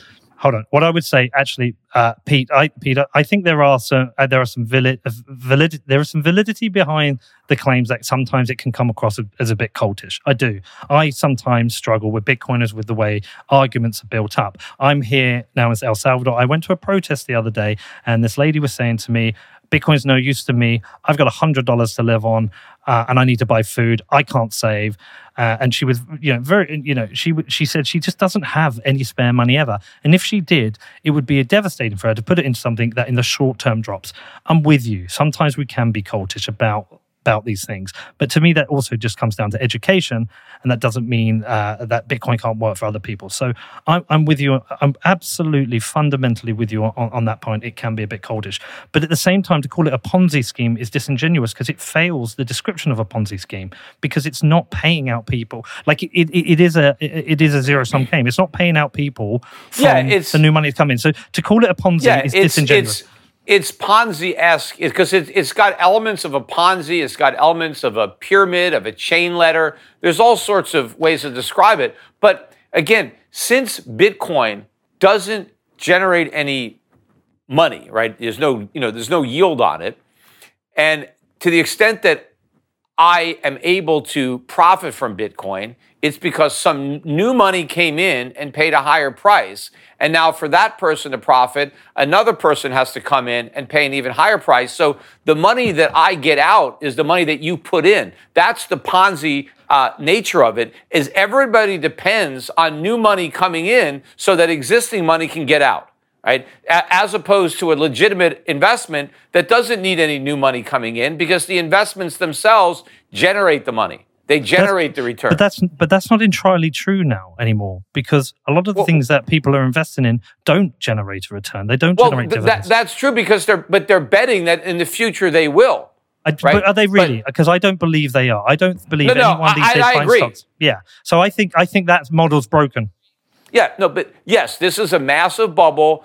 Central banks, the Fed in particular, but the ECB, all these other central banks have turned the stock market into a giant casino. There's massive malinvestment, massive bubbles, and Bitcoin and other cryptocurrencies are just part of that. In fact, it could be the biggest bubble that the central banks have created, the most irrational exuberance of all. Is concentrated in cryptocurrencies and, now NFTs or whatever you want to, all this stuff is a bunch of nonsense. But I think what quite an interesting thing I've got to here is like, you've obviously admit there's a value in cryptocurrencies in the idea of being able to transfer something around. I think the difference between maybe you and I and Greg is the fact that you want one that's backed by something, whereas we are fine with having something that isn't backed by something. Would you say that's the fundamental difference between our arguments? Well, I am perfect. I see the benefits of cryptocurrencies backed by real assets and backed by real money like gold. I think that would be great if we had those circulating and if the governments allowed it to happen. But I think the governments would be very threatened by that, because if you had a widely acceptable cryptocurrency backed by gold, everybody would prefer that to the dollar, to the euro, to the yen. People could price goods and services in it. People could save in it. People can contract in it. And the governments would hate that. And they would want to put any of those companies out of business, because they would be offering a better product than the government. Well, we saw that with the Facebook currency and Zuckerberg being brought. And he was going to back Libra with a basket of currencies. He wasn't even going to use gold. Gold would have been a better backer, for Libra than a basket of currencies. But then they walked that back and they said, okay, we're just going to back the Libra by the dollar and make it into a stable coin, right? With dollars. But the point and then they didn't even do that. But the point I was trying to get to is like, you do see some value in the cryptocurrencies because of the ease of exchange. But I'm just trying to isolate the fundamental difference is, Greg and I don't believe it needs to be backed we believe it needs to be backed by math. You believe it needs to be backed by a physical item such as gold. Am I fair? Well, it doesn't even have. It could be backed by intangibles. I mean, so I can back. You can back it with anything that has real value. Licenses to computer software that generate income, or music, or film libraries. I mean, you can almost tokenize any kind of real asset, as long as there's some real asset that's backing that token. But it'd be hard to use it as money unless it was backed by something like gold, that's a lot more stable and easier to, value than other types of assets. That's why gold became money in the first place. So I think gold is the ideal store of value to back up any cryptocurrency. But what I'm saying is I think that's the fundamental difference, is that you believe it should be backed up by something, and I understand that argument, and we believe it doesn't. But the idea of this kind of cryptocurrency, at least I feel like there's some common ground there. What I would interject here and then leave you both to comment is that this desire for it to be backed by something is entirely personal. That's something you want. That's something Greg doesn't need. That's something I don't need. Backed by math is enough for me. Being decentralized is enough for me. And if enough people are on Greg and I's side of the fence, which exists, and less on your side, then you could be wrong in this game. And then Bitcoin could end up becoming the leading currency. So this just comes down to a kind of personal preference by what your money is backed by. Well, first of all, even why Bitcoin? Why not Ethereum? Or, that's really, well, That's really easy. That's really easy to answer. That's a really easy thing to answer. Firstly, Bitcoin is the most decentralized. I mean, it's infinitely more decentralized than Ethereum. It's also infinitely more secure than Ethereum. I think it has a better base of developers. I think it's the most it is the most developed. I go around the world with this and I see Bitcoin everywhere. Ethereum is Vegas. And so you think people who are buying it are making a mistake, and the fact that the price is going up just reflects the fact that they're wrong? No, I think what it is just a different point of view. Like you and I have a different point of view of Bitcoin v gold, and they have a different point of view, and this is just a race between those. What I'm putting to you is that all these races are on at the moment. You know, could you be wrong? Like, could you be wrong? Can you see a future whereby I got this wrong because people don't care about it being backed by gold? Well, I think they don't care about it now because the price is going up. And I hear all the arguments about how it's so much better to have it backed by nothing. But, it's like they made that argument with the dollar. When Nixon took us off the gold standard in 71, right, they actually said that a dollar backed by nothing is better than a dollar backed by something. Well, it turned out that wasn't the case. A dollar backed by gold had much more value than a dollar backed by nothing. And I think a crypto... Because when it's backed by nothing, there's nothing there. There's nothing real. But is it all? Isn't it down to the supply? Because it's backed by nothing, they can print as much as they want. Well, that's a good part of it. And now you're going to say, well, we can't. Well, they can't print as much crypto because they're capped at 21. But the thing is, even though they can't make more Bitcoin, they can make other cryptos that are almost identical. In fact, I could make something identical to Bitcoin. I would just call it something else. Who's gonna use it, Peter? Though that's about the network. Again, it's about the value of the network. But so they could build up another network, or they could piggyback it on the same network. I mean, what network are all these other cryptos using? I mean, they're all trading. I mean, people are using them. No, he means the network effect. A bit like with the telephone. The network effect of Bitcoin is the fact that you can go to almost any country in the world now and have Bitcoin liquidity. You don't have that with other cryptocurrencies. Well, but did you have that 10 years? Did you have that 10 years ago? That's why it's less risky now. Peter. No, but somebody else can build up a network or use a network. I mean, nothing is popular forever. How do you know it's not a fad and people want something else? Maybe you don't. In the future, it could be. But the network effect we saw similar with Betamax versus VHS, right? And in the end, VHS won because of network effect. Yeah, and in the end, VHS is gone too. So who cares? Who uses VHS? They're all gone. Yeah. So, it doesn't matter. In the end, gold might only be something that is used for industrial use, and it might be $200 an ounce. These things, I accept all of these scenarios. What I'm wondering that one is far more remote than saying that some new cryptocurrency backed by nothing that didn't even exist over a decade ago is going to be around forever. Yeah, but here we are with it traded in nearly every country in the world with liquidity. People accepting it for payments in pretty much every country in the world. They're not. Well, I know what you're going to say, but it's an emerging technology that's developing and growing, just like the internet was. In fact, I think if you go back to the 2017 bubble, right, where that peaked out at 20,000. I think back then there probably were more merchants that were saying, "Hey, we'll accept Bitcoin," than are today. I think that it's actually gone down, that it peaked out. And even people make fun of me for pointing this out, but you look at I don't disagree. You look on the web and you look at Google Trends. When was Bitcoin the most popular? It was in 2017. Fewer people are searching for Bitcoin now. If this thing was going to keep growing and growing to the sky, it would be more popular now. More people would be learning about it than in 2017. But that's not the case. I don't think Google Trends, people searching for the term Bitcoin, is a good, an accurate measure of how popular Bitcoin is. Well, I mean, it's how many times people are searching for it, or search by Bitcoin or whatever.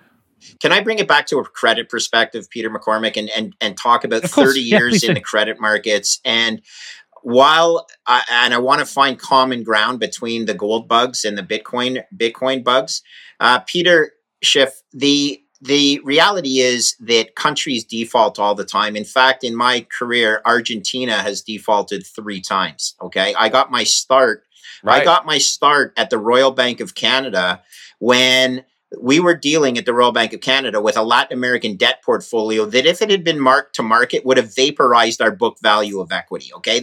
Essentially, the Royal Bank of Canada, Canada's largest financial institution, was insolvent in 1988, hence the Brady Plan. Now, the Brady Plan, Treasury Secretary Nicholas Brady, wasn't designed for the Royal Bank of Canada. It was designed for all the U.S. money center banks that were in exactly the same position, okay? They needed a solution to the 5-year loans they had made to lesser developed countries that had defaulted and were trading at 25 cents on the dollar. And Treasury Secretary Nicholas Brady came out with a brilliant plan that switched a 5-year loan to a 30-year loan backed by U.S. Treasury zero coupon bonds. Accounting gimmickry did not make them have to mark their books to market, okay? Preserve their book value of equity. The point is, in a capitalist system that's built on credit, you have tremendous risk that system can fail at any time. It has in 3 times in my career. The most recent was the COVID crisis, and printing of money is the only solution. One second, please. Look, it is the anti-fiat. Much as gold is the anti-fiat, so is Bitcoin. But it's the anti-fiat for the technology savvy, for the people that are going to embrace this. Now, can they both win? Yes, they can. But the fact is, over the last 10 years, only one of them has truly lapped the course many, many times, and that's Bitcoin. And what you're saying is it can't continue, and I'm saying it can. Because of this credit. First of all, the Brady bonds and all of that, none of that is capitalism. I mean, sure, capitalism is going to have successes and it's going to have failures. But those type of massive failures, are not the fault of capitalism. They're the fault of government and government intervention in capitalism. Socializing losses. Not allowing capitalism to function. Right. So it's not that capitalism is prone to failure. It's government that is prone to failure. Capitalism is prone to success. But certainly there's always going to be people failing. That's the beauty of capitalism. And it's the fear of failure that keeps people honest and keeps people from taking excessive risks. So I agree with all that stuff. But I think that the people who are choosing Bitcoin, I think they're making a mistake to think that it's, is it an alternative to dollars? I guess, but it's not a viable alternative. It's not a better alternative. I think it's like going from the frying pan into the fire. I still think you've got fiat, except you're giving up some of the main benefits of fiat. The only thing you have, in theory, is a limited supply. But supply means nothing if you don't know what demand is. And if there's no demand, even 1 Bitcoin is too many. So 21 million, I mean, that's way too many if nobody wants them. And so I don't want to gamble that there will be demand for Bitcoin in the future. I don't think there will be. Now, at what point do you... So I would rather own other things. I'd rather own other assets. At what point will you ever admit you were wrong then, Peter Schiff? Because at what point do you admit you're wrong if, God forbid, we all die and you're going to die someday? On your deathbed, will you ever admit that you were wrong on Bitcoin because, it is now 10 times higher in the future than it is today? I certainly hope that on my deathbed, I'm not talking about Bitcoin. I'm betting you will be, only because I love your style, okay? But at the end of the day, sir, okay, go ahead. Here's what I would have to see in order for me to say, crap, I guess I was wrong, right? Is that Bitcoin has to actually replace fiat currencies, and it has to be used, right, as money in an economy. Meaning, you go out and rent an apartment.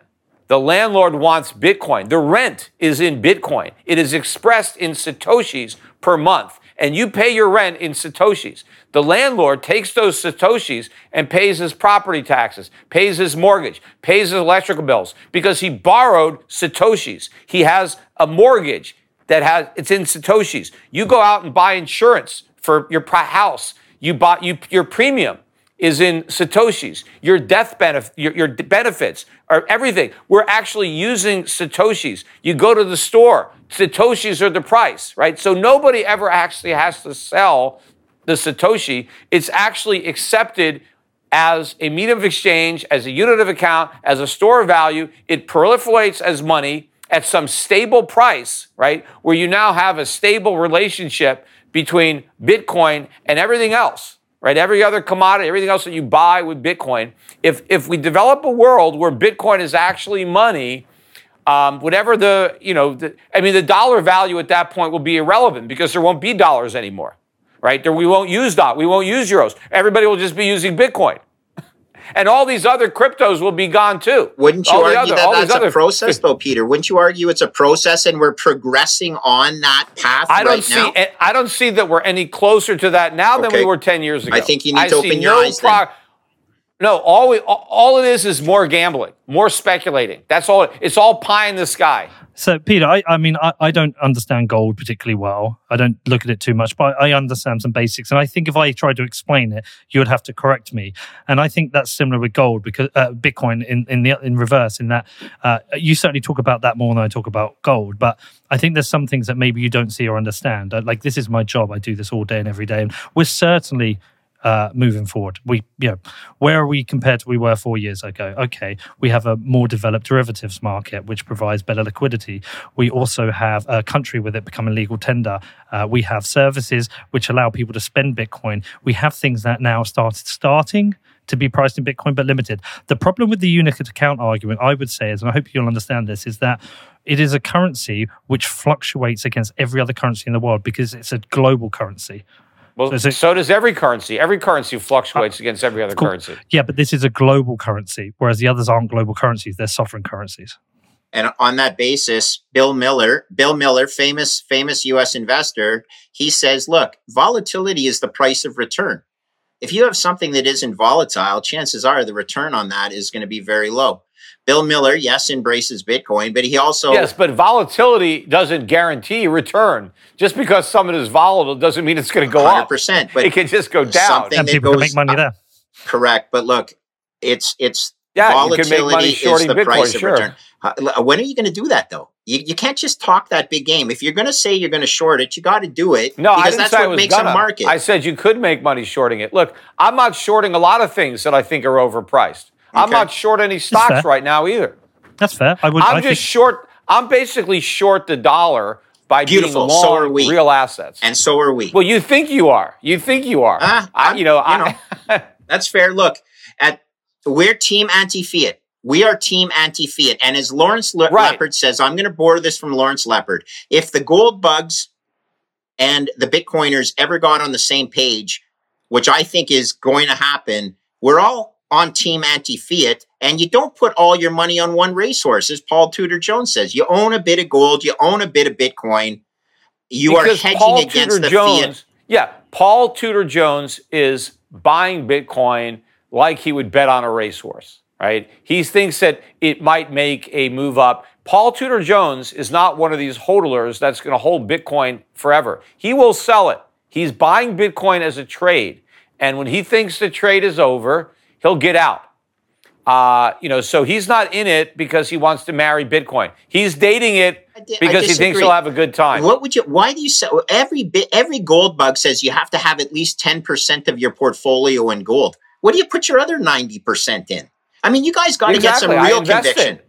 Well, get some real conviction. I told you I invested. It's mostly in stocks. I own stocks and real estate. That's what I own. Greg, Peter made a good point there, because there are a number of people who invested in Bitcoin this year who did exit near the kind of plus 55 to 64 range. A lot of people did. There was I can't remember the name of the company, but the gold company in the UK who bought a bunch of Bitcoin and exited it. The point I want to make, though, Peter, is that that's that scenario. There are also other people around the world who buy Bitcoin and hold onto it as an insurance against their local currency, and will never get rid of it. Yeah. So there's a range. I just think, look, sometimes you have an insurance policy and the company that underwrote it goes bankrupt, and your insurance is worthless. Yeah, I think if you own Bitcoin as an insurance, you better have some insurance for your insurance.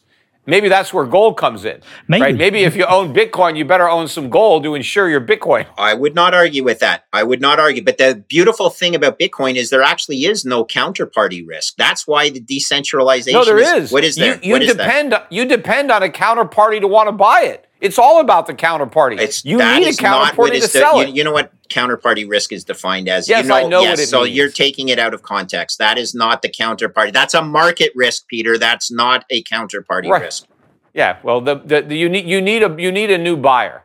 I think one of the difficulties, and a lot of people own Bitcoin through an ETF. There's a counterparty. There are exchange traded funds. Look at Grayscale. In fact, I hear all these Bitcoin people saying we need more ETFs to make it easier to buy Bitcoin because it's so hard to buy, it's so cumbersome, it's so risky, it's so expensive. We need these ETFs so that more people could buy it, which undermines the whole argument of buying Bitcoin in the first place. Here's a neat thing. Do you still have a Bitcoin wallet, Peter Schiff, or have you given up on that? I have this one Bitcoin wallet that I have no ability to access because I don't know. Would you get another one? Would you get another one? For me, would you do that for me? What? I can send you some. So I can send you some, and then you can give it to Spencer. You can send it to my kid. No, I've already have. I already have. Yeah. But here's the funny thing, Peter.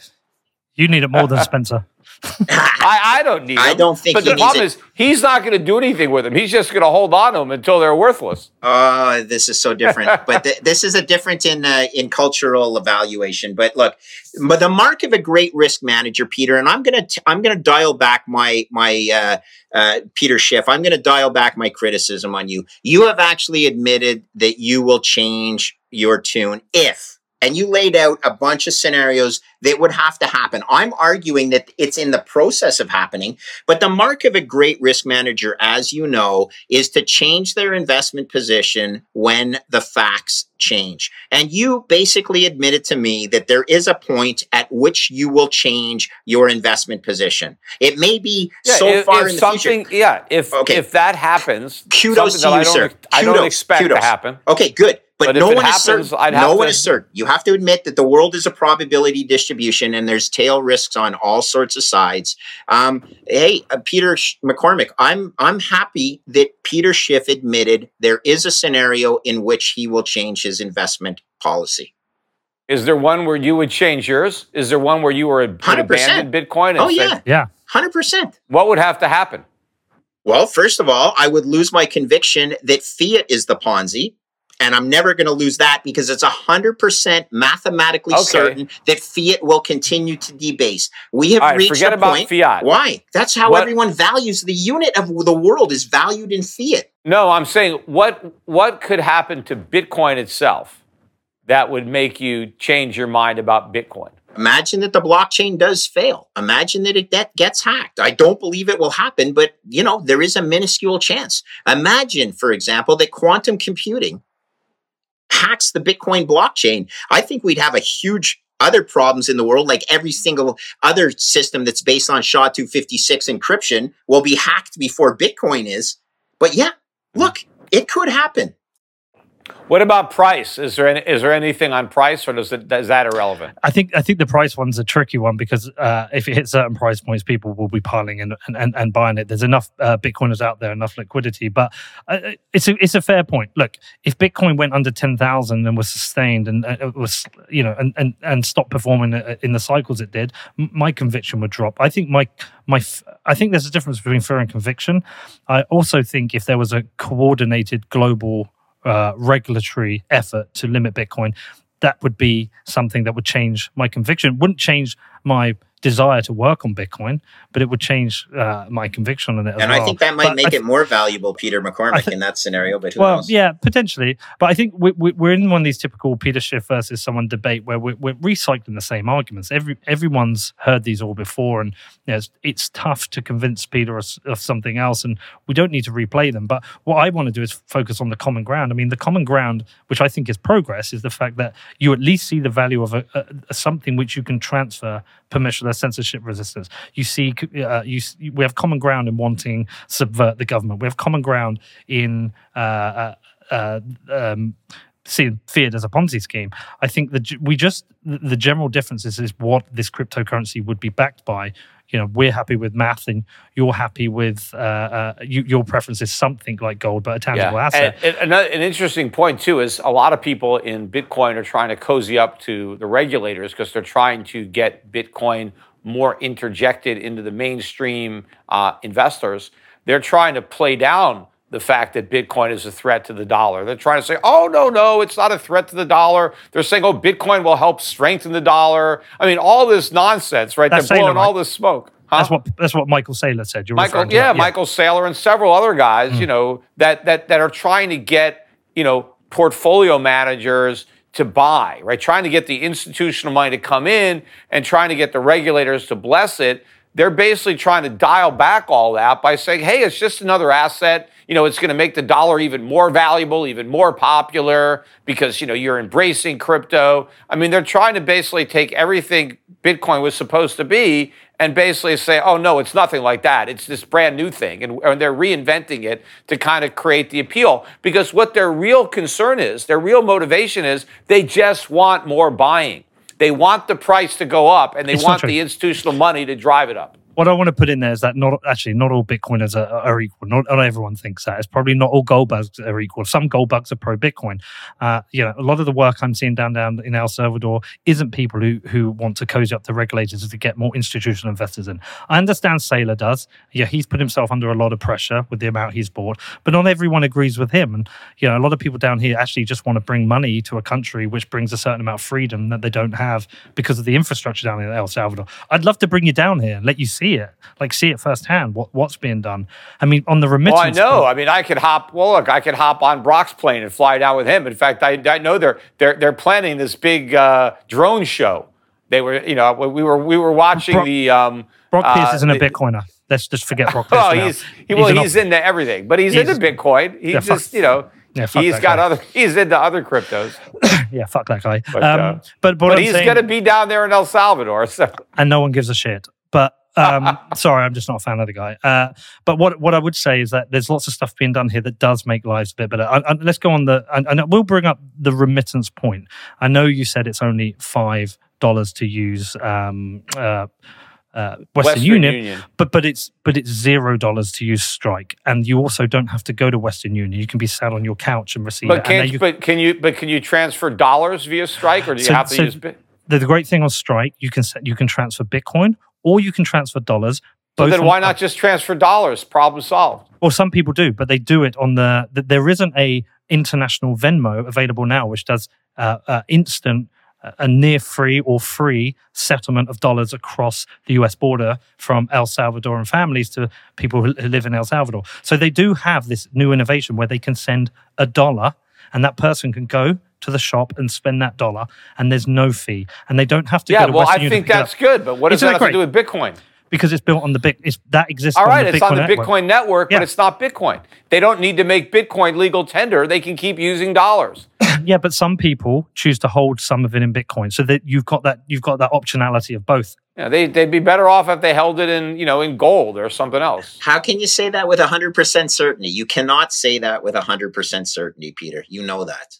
Well, over a long time period, yes, I can. No, you cannot. I'm 100% certain. I could be wrong, but I'm 100% certain. I love you. I could be wrong, but I'm 100% certain. That's not a risk manager. That is someone who is stubborn. I'm pretty certain that the Earth is not going to be invaded by aliens during my lifetime, but I could be wrong.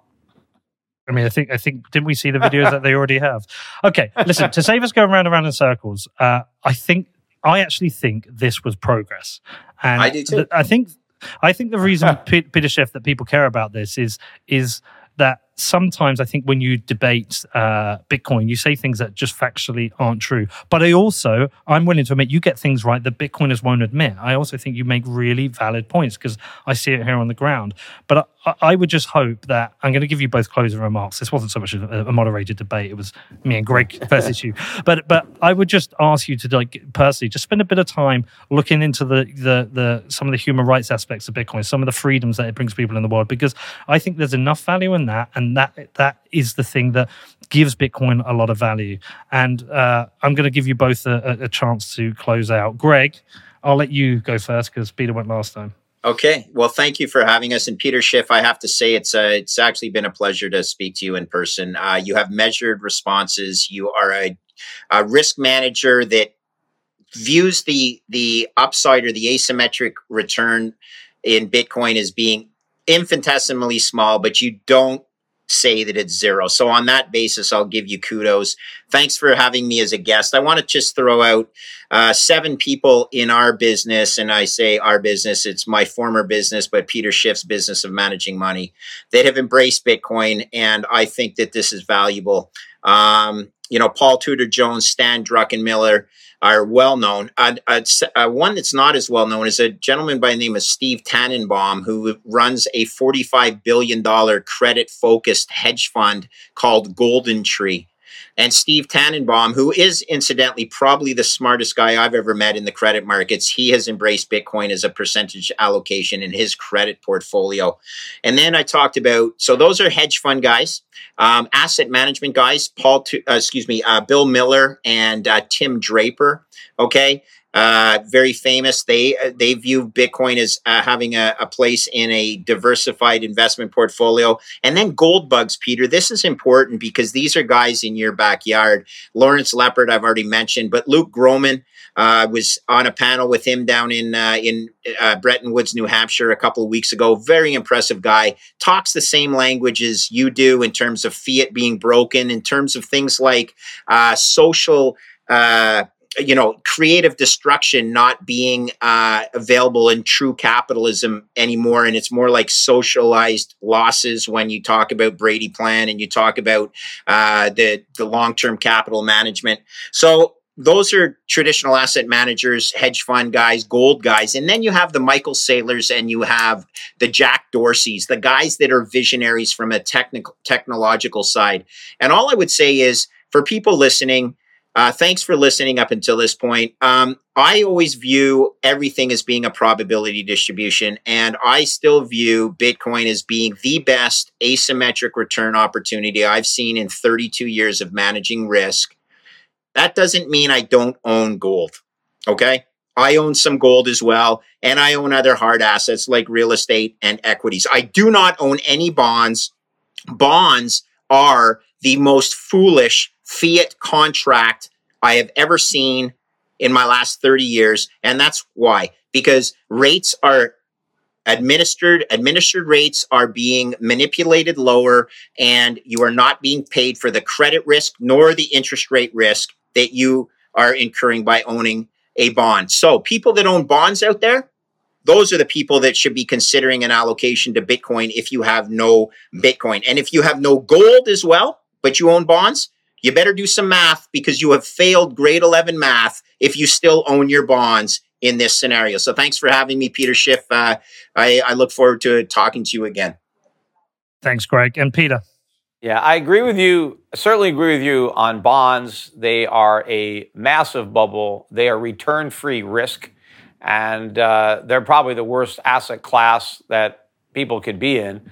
Certainly U.S. I mean, so to the extent you're going to be in bonds, you got to find some of the emerging market currencies, shorter durations. But yeah, I prefer equities. And equities will actually benefit from inflation because they've borrowed money and they get to screw the bondholders when they pay them back in cheaper money, and they have real assets there. So that's one area where we can agree. And I also agree that I want the world to be freer. I want less government. I want more prosperity. I just don't think that you have to introduce Bitcoin to achieve that. I think it's unfortunate that all the effort and all the energy that is being spent on Bitcoin and promoting Bitcoin, I would much rather see that be used to promote legitimate hard money, which would be gold, which would be a viable alternative to the fiat system we have now. Let's return to a system that's worked in the past, not one that's probably going to fail in the future. And yeah, you can point to a handful of people, some of them very smart, very wealthy people, who have embraced Bitcoin. I mean, I could point to an even larger number of smart people who have stayed away from it for the same reasons that I have. And the thing with a lot of these guys that are behind Bitcoin, again, we don't really know what their motivation is, what their agenda is, because once you buy Bitcoin, you got to talk it up. I mean, that's almost like, okay, I buy it, now I got to tell everybody how great it is and how much I love it and how I'm never going to sell because they want the price to go up. A lot of these guys could be pumping it for a future dump. You don't really know what their real agenda is. They could just be trading Bitcoin, right? They've embraced it because they think they can sell it to a greater fool. And maybe they're not a fool because they're convinced that there's fools out there that will pay a higher price and they will do what they can to help generate the interest that may help produce that. So I don't know, maybe half the people really believe it and they're in it, for the right reasons, as you might want to say. And maybe the other half are just there because they think they can make a quick buck and go right back to fiat. But just because you have some people that are in it, there were smart people that did a lot of foolish things during the dot-com bubble. They did a lot of foolish things during the housing bubble. And there are smart people doing foolish things during the crypto bubble. Some of those people will make money. Some of them have made money. But at the end of the day, it's the people who don't sell that are going to be the bag holders, right? They're going to end, their losses are going to equal the early people's gains, right? In fact, it's a negative sum game because of all the costs involved in all the trading. But it's the people that get out that are going to make the money, not the people that are stuck hodling, right? They're just the bag holders. They've lost money. It's a huge transfer of wealth from the people who buy Bitcoin to the people who sell it. Well, listen, appreciate you both coming on. I think we made some progress today. I think we're closer than we think on many subjects, and even on the subject of Bitcoin. I think you make some very valid points with regards to Bitcoiners, Peter. I sometimes cheerlead it myself and find the need to step back and be a bit more objective. I just released a show with Lynn Alden today where we looked at criticisms, and I think that's some valid work. Love you both. Really appreciated this. I think this was awesome. And went longer than I thought. Well, yeah, me too. I thought we'd do an hour, but I think people will really enjoy this, and I look forward to doing it again in the future. Peace out to both of you. All right. Take care, everybody. Thank you. I'll see you in Puerto Rico. Thank you, Peters. Look me up when you get here. I will hit you up. All right. How good was that? I think it's pretty clear that we aren't going to convince Peter on Bitcoin anytime soon. He is firmly entrenched in his views, but I think he understands where Bitcoin is coming from, and I think he raised some good points about the cultishness around Bitcoin. I also think he was trolling a little bit with his answers sometimes. Anyway, all is not lost with the Schiff family. Spencer is stacking, and I reckon he will give his dad some pocket money in a few years' time. And also, just again, sorry for not being the best moderator. I tried to moderate, but I ended up jumping in. I'm sorry about that. I know people will be pissed about it, but, well, maybe not. Who knows? Anyway, I hope you enjoyed this one. If you want to reach out to me, you can hit me up in my Telegram channel, which Ben also spends most of his time fielding some of the more difficult questions. And if you want to just hit me up on my email, it's hello@whatbitcoindid.com. As I said, look, I've been out here in El Salvador making a film. Big shout out to NYDIG for sponsoring that. I appreciate their money because these things are expensive to make. A big shout out to my director working on the film, which is Neil Berkeley, and my DP, which is Kurt Taylor. We've had an amazing 10 days. We've shot a shitload of stuff all over El Salvador. And we also got a chance to interview Nayib Bukele again, which was incredible. It's going to be about 4 to 6 weeks to edit that and get that out. As I said, I'm about to go to bed. I've got to go to bed. I've got to get up in 4 hours because I've got to get a flight to the US. I'm off to see the Ghost Inside. And then I'm going to be heading all around the US to various conferences and events, which is very exciting. Listen, I love you all. Thank you to everyone who is supporting the show, everyone who enjoys the show. If you want to support it, please just head over to Apple Podcasts and leave me a review. That would be super awesome, and I will love you loads for that. Okay, I'm absolutely shattered. I'm going to go to bed. I will see you all when I'm in the US. Take care. Bye.